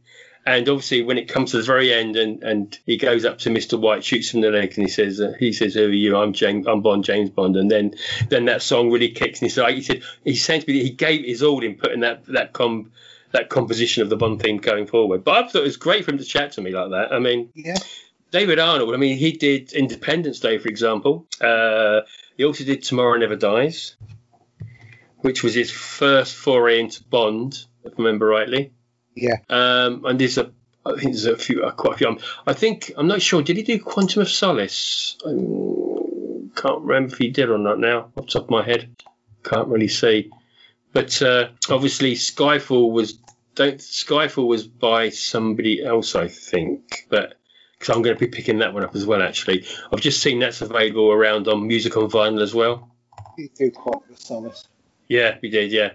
And I'd like to pick a load of these up because my Bond scores that I do have, I'm probably one short, maybe one or two short, but I don't think I am. I think I've got nearly everything leading up to the end of Roger Moore's era and the beginning of Timothy Dalton. But after that, I don't think they really came out on vinyl. So Tomorrow Never Dies and all the other movies that were done then by Pierce Brosnan, for example. Yeah, it was that time when CD had completely taken over. That's right. Yeah. Actually, he also did Hot Fuzz, believe it or not. I'm just looking now. I didn't realise that. So he's got a good quality of. He also did Stargate as well. Yeah, that's it. Yeah, and he did The World Is Not Enough, which I haven't watched for. I actually sat this afternoon and watched. I didn't get to watch it all because I was busy doing some notes for this. But I actually did watch a lot of Tomorrow Never Dies this afternoon, and just listening to the score he did for that, because I really do like the track called White Knight, which is the very beginning of Tomorrow Never Dies, when he's looking at this like terrorist market going on in these mountains, and he's trying to get the plane out, which has got those nukes on it at the time. Where meanwhile the British have signalled a rocket to blow up everybody there, thinking that's the best way around it, if you remember rightly in the film. Yeah. But yeah, it was really nice to have a chat with him on that. I don't think you get a lot of people like that, but obviously this is the first one on the vinyl that's come out, so he was just interested in how his music was portrayed when you listen to it, So yeah, pretty cool actually. I've quite enjoyed that. Yeah, well, I'm definitely going to pick up that album, but it's just it wasn't one of my priority ones at the moment. No, I'd say it's still in that. I think Amazon still have a few on them. Yeah. And because I'll tell you what, just quickly, with Music on Vinyl, I've got a few, and I like the way they're presented because they come in like a clear sleeve with a sticker that will hold the flat down. Mm-hmm. And then also they are individually numbered, and a lot of obviously different coloured vinyl. They will be something like 2,000 copies only. And so you'll have a number indented into the back of the cover. Yeah. So that would be the printed pressing that you've got there. And I've got the Jumanji movies. I've got the Wonder Woman movie. Sucker Punch, for example, was another one, and quite a few others on that label. And I do like their presentation. It comes with a big poster as well on this one as well. Cool. So I think I'm going to try and pick up Skyfall on Music on Vinyl as well, actually, because I'd like to have some of these newer ones now that have come in place. Yeah. And I don't know how it's going to go, but Hans Zimmer's doing the latest movie, so that would be interesting. I'm not knocking Hans Zimmer by far because he's done some good stuff, but he wouldn't have been my choice. Let's put it that way. Why? I would like to have seen possibly Lauren Balfe do it, maybe, or even Michael Giacchino as well do it.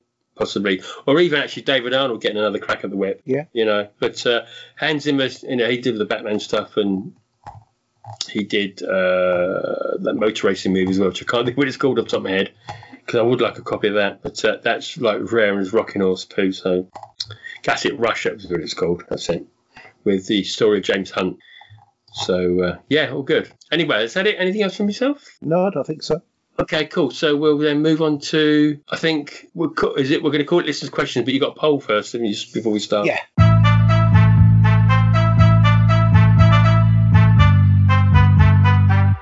Okay, so what we got with that? Okay, so in terms of the listener poll this week, what I'd actually asked was which would be the best franchise for a remaster or a remake, and gave the options of Half-Life, Star Wars Knights of the Old Republic, Mass Effect, Dead Space, or Prince of Persia. So 43% of the people who voted said Mass Effect, 29% for Dead Space, Knights of the Old Republic came in at 18%, 8% for Half-Life, and 2% for Prince of Persia. I actually went for Mass Effect. Yeah, I went for Dead Space. Oh, okay. Because I really did like that as a franchise. It was. I'm not really into horror, but as a space horror, it was a fantastic game, and it had so many of the memorable moments, like for example, drilling into your eye. If you remember that bit. Oh, not off the top of my head. No, probably not actually. Did you complete Mass Effect? I think Dead Space 2. I can't remember. I'm sure I must have done it. Maybe I did and maybe didn't. I don't remember. But, yeah, I'm sure you would have remembered the drilling into your own eye. Probably from my point of view, yeah, you're probably right there. Yeah, but that was quite horrific. But there were so many excellent bits in that. But Mass Effect would have been the other one I would have voted for. But I only, tried to make it so that people voted actually, for one. I don't think we put it in there, but BioShock would be another option for me. Yeah, no, I just went for ones that haven't had a sort of like release recently. I know that one or two people said, well, we've kind of had a successor to Half-Life. We've had Half-Life Alyx, but that's VR only, and I'm not counting that as, I'm talking about Half-Life 3. I'm not talking about, Alyx, which is sort of like an offshoot of it. But I think I would love to see all of those games come back. I used to love Prince of Persia as well as a franchise. So, let's get them all. Yeah, that's right, isn't it? So we'll start with Mark's questions, and he got two for us as usual. The first one he says is, what is your forecast for the sales of the PlayStation 5 and the Series X? And what effect will delaying Halo have for Microsoft? My gut reaction is that in terms of if we only look at the sales of PlayStation and Series X, I reckon it'll be 60% to PlayStation, 40% to Xbox for the majority of this run. But I think Xbox will edge ahead by the end of it. And I think that Halo will have no impact. I don't think so, because actually, well, just talking on Halo for a minute, it is coming on Game Pass. So, from that point of view, it won't have an effect. Yeah. If it was coming out as a disc, that may have been a different kettle of fish altogether. But regarding the two consoles and where we're going to see, I think it's going to be, the forecast on sales, I think, will be pretty similar to themselves. I think there won't be much in it. I think you'll probably get, I think 60-40 is a bit unfair on Xbox. No, I think there's still a lot of people who are very loyal to the PlayStation brand, and that's fair enough. But I'm talking about initially, and then I think it'll flip the other way by the end of. Well, it depends, Nick, because I think giving you all those games in Game Pass is a genius idea that will make the difference for the sales, I think. Whether that's an impact at the beginning or if it will wait for 5 months, I don't know. Yeah. But it's not going to be much in it, to be honest. I don't want one to run away. I think just as long as they both, have a good run it together, if they 50-50, I'm not at all wrong with that. Yeah. I mean, as far as I'll be concerned, I'll have both horses in that race, so I'm not bothered. Yeah. But each offers them, different things. It was. I was actually in game in Harrogate and I was listening to one of the members of staff, for want of a better term, pontificating about the next-gen consoles to a customer. And what they were saying is that, they're PlayStation through and through, but they think because of Game Pass, that's going to have a serious damaging effect on PlayStation sales. And he would actually advise anybody buying a console to go for Xbox because of that, because of the Game Pass. If he was, being honest about it, even though that would obviously have a detrimental impact on the game sales for game, which I think is fair enough comment. Yeah, I still think Game Pass is a game changer for me, and I think it will be for a lot of people. It'll be something they have to think about. Yeah. Well, when I get both consoles, I'm going to be able to play all the latest games on Game Pass and not fork out any money on the Xbox. But I'm going to immediately have to buy a PlayStation 5 game in order to be able to play a PlayStation 5 game on the PS5. Yeah, that's right. So whatever the console is, it's going to be that plus 60 quid for a game.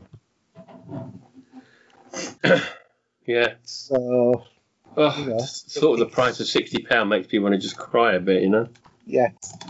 I mean, sometimes I do think, should I hold off on one of the consoles, maybe just get a PlayStation 5 and then, limp along on the X for a few months. But I thought, no, I'm not going to. I'm just going to go do it. Okay. Do you want to do Mark's second question? Okay. Why has there been no news for next-gen VR? What are your predictions? Okay, so Microsoft do not want to dabble in VR at the minute. They have been thinking about it, but it's not where their direction is needed to go for their focus. I think their focus is going to be Game Pass, the console itself, and whether or not that comes at a later date, who knows? Just think about one thing, though, because you're saying about they're not interested. Microsoft has now aligned themselves with the closure of Mixer with Facebook. Facebook on Oculus. But I say it's not like they haven't said no to it. They do. It is in their. I think it's in their list of things to look into. But it's not. It's a great idea, but I don't think it's up there ready yet to be. To be used. I still think it's a pastime that will not be used all the time. VR is. I said this at launch. Yeah. I said this before launch. I've said it post launch. It's not mainstream. No. It's a niche. We know that the PS5 is going to be backwardly compatible with the PSVR. They've said that. So in terms of Xbox, I think that we'll see something going with Oculus. Possibly, yeah. I don't see why not. Yeah, it makes sense for them to do it. They've got Facebook have the VR technology. Even though, technically speaking, Microsoft do. Microsoft could give us VR on the Xbox tomorrow by just saying anybody who's got a Microsoft mixed reality headset can use it. I could then plug my headset straight into the Xbox and use it tomorrow. It'd be fantastic. But they're not going to do that because for whatever reason they've decided to ignore VR. And I think it's because Microsoft have seen actually it's not going to ever be mainstream. It's going to be something that's going to be more specialised. I mean, I didn't mention it, but been playing a little bit of the Astrobot game in VR on PSVR this week. That's the game I bought and I've never played up until this week. And I've had it in my library. It's a great game. Yeah, but but I haven't played enough of it to really talk about it, so that's why I haven't talked about it this week. But let let's face it, we're not getting those games anymore. But there is hope on the horizon because there is the new Darth Vader game, which is supposed to be canon to the Star Wars story, that is only available on not Oculus. Well, it is available on Oculus Rift, but the other one I forgot what it's called. But that Star Wars game is leaping over to PSVR now as well. Yeah. So I think that VR will just steadily tick away in the background more than anything else, and we'll see the odd revival when they say, "Oh, look, here's the new version 3 headsets that are out for you to be able to play with," and people go, "Oh, this is the future of gaming," and then go and start playing on the monitors again. Because we don't like wearing stuff on our faces. That's why 3D TV died. Oh yeah, absolutely. I think 3D needs to be big screen only anyway. Do you know what I mean? Yeah, I think they'd be better off creating some sort of system where it does make the screen look 3D without wearing glasses or anything. There must be a way of doing it. We just don't know how to do it. Yeah. Anyway. Okay, Jason? Yeah, so Jason Toon said, do you ever buy games and then never play them? I've been playing my PS4 recently because I had games like Horizon Zero Dawn over 2 years ago, and I haven't played them. Now I kind of wish I played them sooner, as I'm enjoying it. And I get I get that with movies sometimes. I'll sit in the wrapper, and then you think, why didn't I play this earlier? Yeah, well, I've got Time Bandits sat there waiting for me to play it. Yeah, and that's probably going to take a while before that comes out at some point, isn't it? Yeah, but I mean, I watched Big Trouble in Little China again recently, the Arrow version, and all of the extras on there. Extras are great on that. Actually. Yeah, it is. It's really good. Yeah. Yeah. That's why I like what Arrow give us as a within their makeup of what they release. Yeah, and that was the reason why I was attracted to the Pitch Black UHD. Yeah. I wouldn't have been that bothered about that one on UHD, but I thought, well, it's an Arrow one, so there'll be lots of extras with it. So. Yeah.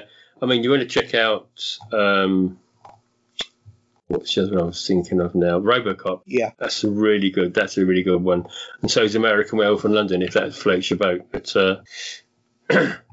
yeah, really cool. Yeah, but I've got loads of games that I've bought and not played. But again, I know sometimes we don't need to buy them straight away, but sometimes we do. I don't know why. Sometimes you see a game and you think, oh, I'll try that, and you buy it. And then you don't rush home, and it's because it's not one that you're really bothered about, or you're in the middle of another game, and then you might forget about it for a couple of months, and then see it in your list of other games and think, oh, I need to put that one on, and then you get distracted by something else, and then a year's gone by, and you think, oh, I need to install this now. We've all been there, we've all done that. It happens. I've got probably about 6 games that I've never played or bought. And that's on console alone, on one console. Yeah. Okay, next one. So Neil McBain has asked, with the new update for The Last of Us Part 2, will either of you be replaying the game on grounded or permadeath mode? Well, I haven't finished the game yet, so it doesn't matter. But I don't think I'd want to play permadeath. That's too much pain. That's too much like painful. That is. That sort of idea of a game is just. No, sorry, not in a million years. And my answer would be hell no.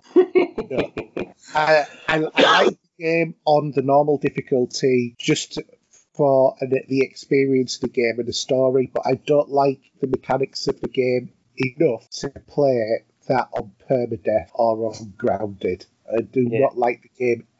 To me, it's a story that is interrupted by the game rather than the game being interrupted by the story.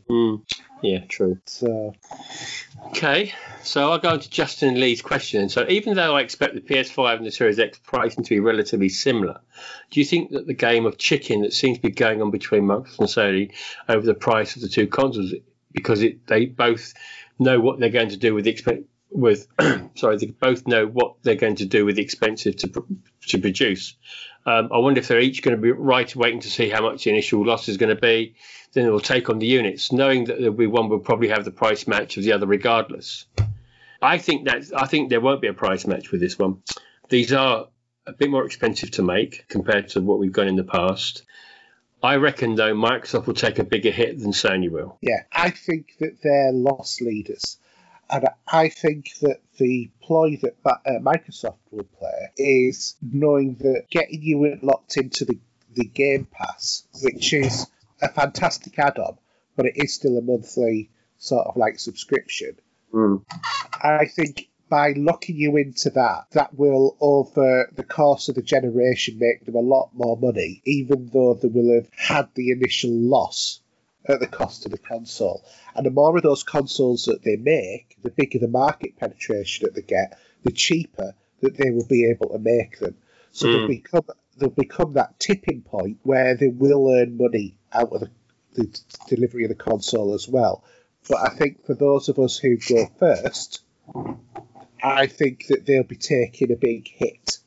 I think that whatever they do, if even if Microsoft has said we can't go under $400, and Sony said, well, we're going to sell the PlayStation 5 with the disc drive for $399, Microsoft would say, right, in that case, then we're going to sell the Xbox Series X for $389, even if it was beyond what they'd be comfortable at doing, just so that they get the market this time.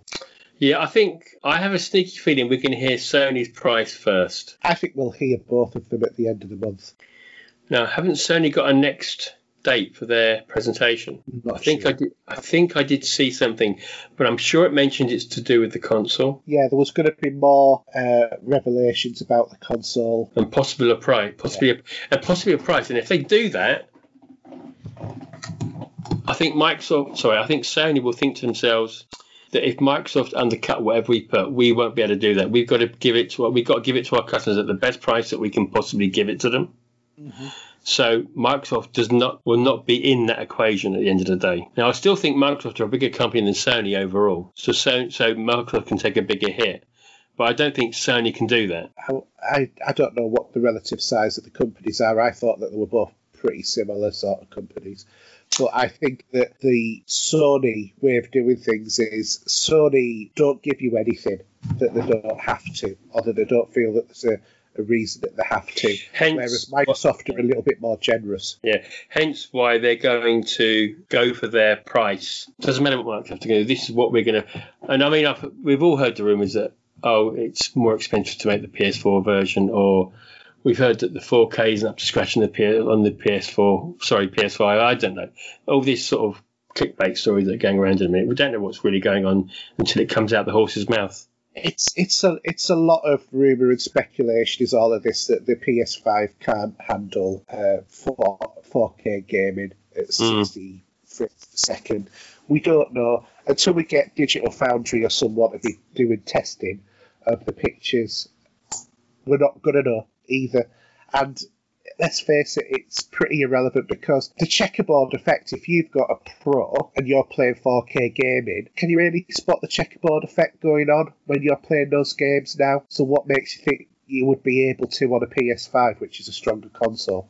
And at the end of the day, all of this goes down to, it depends upon how many polygons that they're actually shifting through the graphics processor anyway, to make the picture, slow down or speed up. It's generally speaking, if you get that sort of like lag, it's because they've made the models too detailed. If it starts to impact on the performance, because it's more calculations.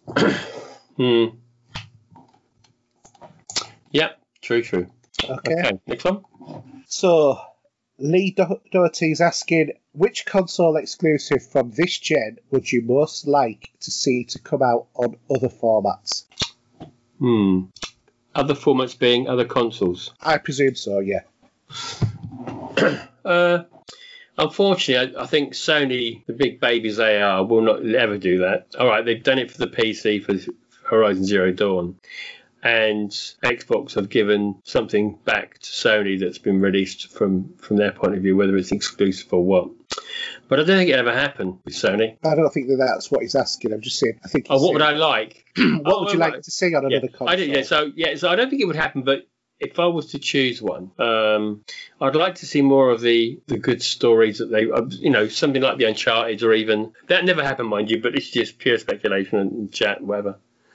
And some of those type games, and also like you've got what was that one that was you was like watching a film, but you then just progress the story, and it was in the mountains in the snow. Can't think what it's called now. But that is on PC now, anyway. Oh, is it? Yeah. Yeah. That is already there. I know the Until Dawn, I meant, isn't it? Yeah. Is it? Yeah. Until Dawn. Yeah.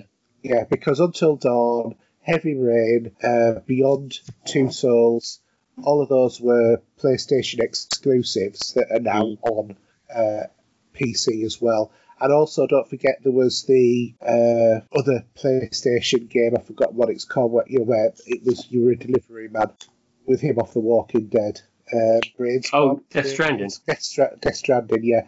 That one is also on PC now as well. Oh, is it? Yeah. And also, don't forget, Hellblade, Senua's Sacrifice, that was a PlayStation exclusive that is now on everything, including the Switch. So, and it's fantastic on the Switch as well, I have to admit. But for me, I would like a lot of the Xbox community and the PC community to experience Ghost of Tsushima, because that is a fantastic game. Game of the year. Game of the decade, mate. Game of the decade. Brilliant game. It is the Assassin's Creed game with samurais that we've been wanting. It is, yeah. But it's just not made by YouTube. No. Okay, Craig. Yeah, you can read it then. Well, I read the sorry, today. Yeah. Miles away. Okay. So, new game for next game. Splinter Cell, Mass Effect, or Fable? Well, shall we cancel out Fable, because we know that Fable's coming? Yeah.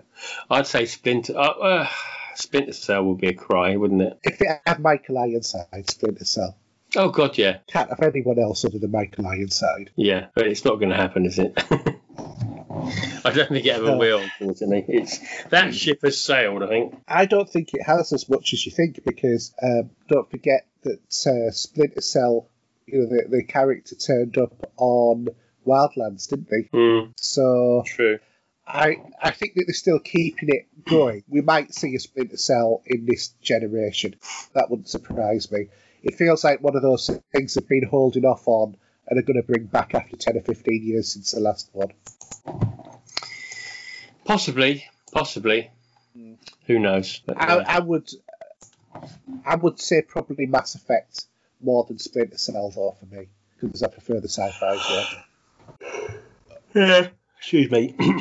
Okay, so last question then is from Alan Cochran, who's just posted it while we've been recording the show, which is why it's a late edition. So with the UK going into recession and the rest of the world being in a similar position, do you think that the price of gaming will go to a point where people will refuse to pay for the latest hardware and games?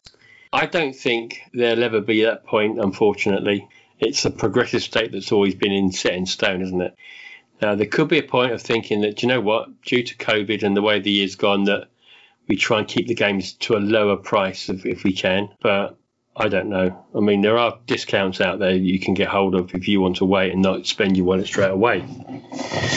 But just reading the news about all the kids in schools with their exams and the amount of people, and I mean, people are closing their properties because they can't afford to keep them going, or it's now not viable because it's better if they work from home. This is probably gonna hit us harder in some sort of recession at some point, but it's going to be global. So from that point of view, you think they want to try and not be too high in the price, but this has maybe all been set in stone before COVID anyway with what's going on. I don't know. Difficult to answer, I think. And I think as well, don't forget that we've come out of Europe as well, so it will either be make or break for the country. Will coming out of Europe, it might end up being when we look back in 10, 20 years' time, actually, we didn't think it was a good idea, or only half the people thought it was a good idea, but because of what happened, it ended up being a good thing. Or we might be thinking, God, weren't we stupid, So, who knows? Hindsight's a wonderful thing. We don't have it. But I think that the games manufacturers developers, they're not stupid, and they know that it's better to sell 100 copies of something with £1 profit than one copy of something with £50 profit. So I think even I can't remember which company it was who'd actually said about the price rises, what they were going to do. They've said it's going to be on individual titles that they're going to ask for the higher price, not a blanket right across the board. And just because one company is asking more doesn't mean other companies don't have to ask less. Look at, for example, the Iron Man VR. That's not full price. That's like £35. Look at Hellblade: Senua's Sacrifice when that came out. That came out at £25, not £50. So, there are other price points. It depends upon how long they make their thing as well, doesn't it? There's a lot to put a price out there. There's a lot to think about with how the game is being made.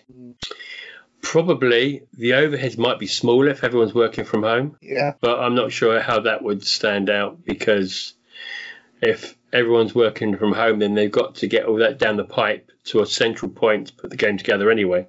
So it might be difficult to do that compared to when you're all in an office. I don't know. But when they put it all together, it's all going to be on one PC, and it's going to be one person putting those bits together, isn't it? Yeah. That doesn't have to necessarily be at home. No. In an office, it could be at home.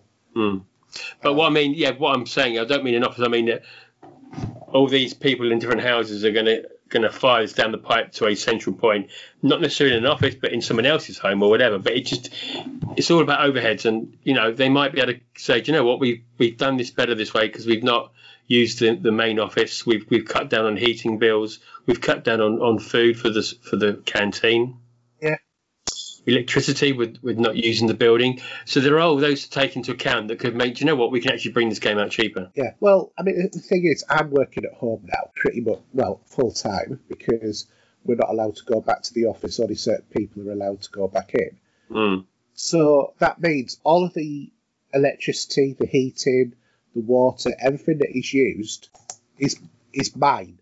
I am paying for that. I am paying effectively to work, because I'm paying for my gas and electricity and all of that sort of stuff. Yes, I can claim it back as part of my tax relief, but it's very difficult to do, because how much does it cost me extra in order to be able to do it? I have no idea.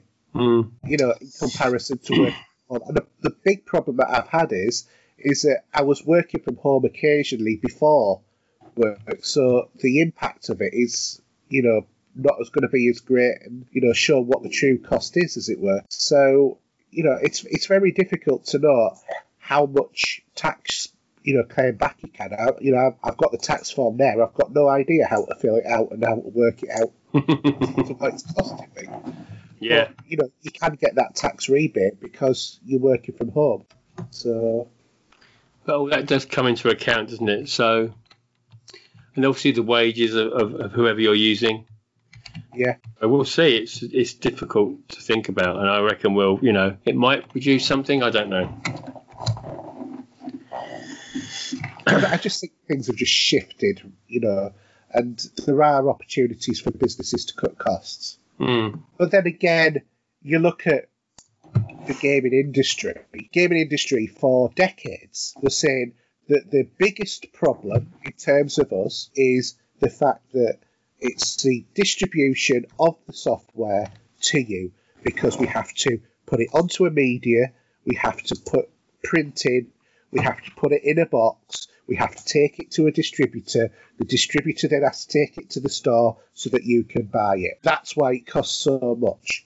Then online stores come along and they charge you the same amount as a shop for the digital version, where they can revoke your right to use that immediately. They can't do that the same way on a digital version. But yet they're charging the same or more for digital. How does that work? That's just them being greedy. Unfortunately, it is. £70 for a digital game, or up to 100 even. It's ridiculous. Yeah. That should be 20 or 30 quid, because you take out what they said was the percentage of the cost of the distribution.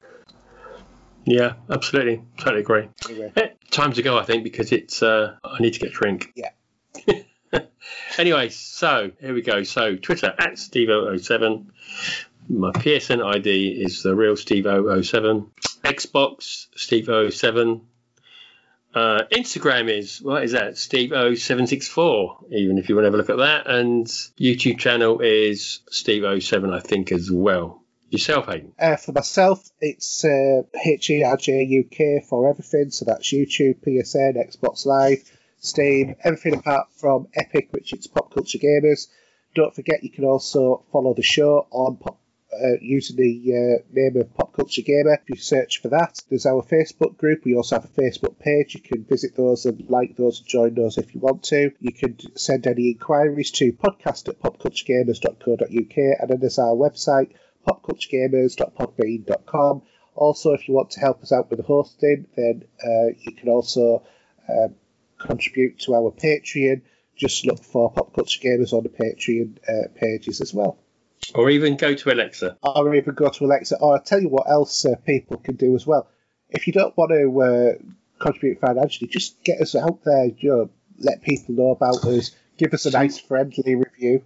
So, and if you hate us, don't give us a negative review, because positive and negative reviews don't actually matter, because as long as you get a review, you get the points for it. So, if you really hate us, don't review us.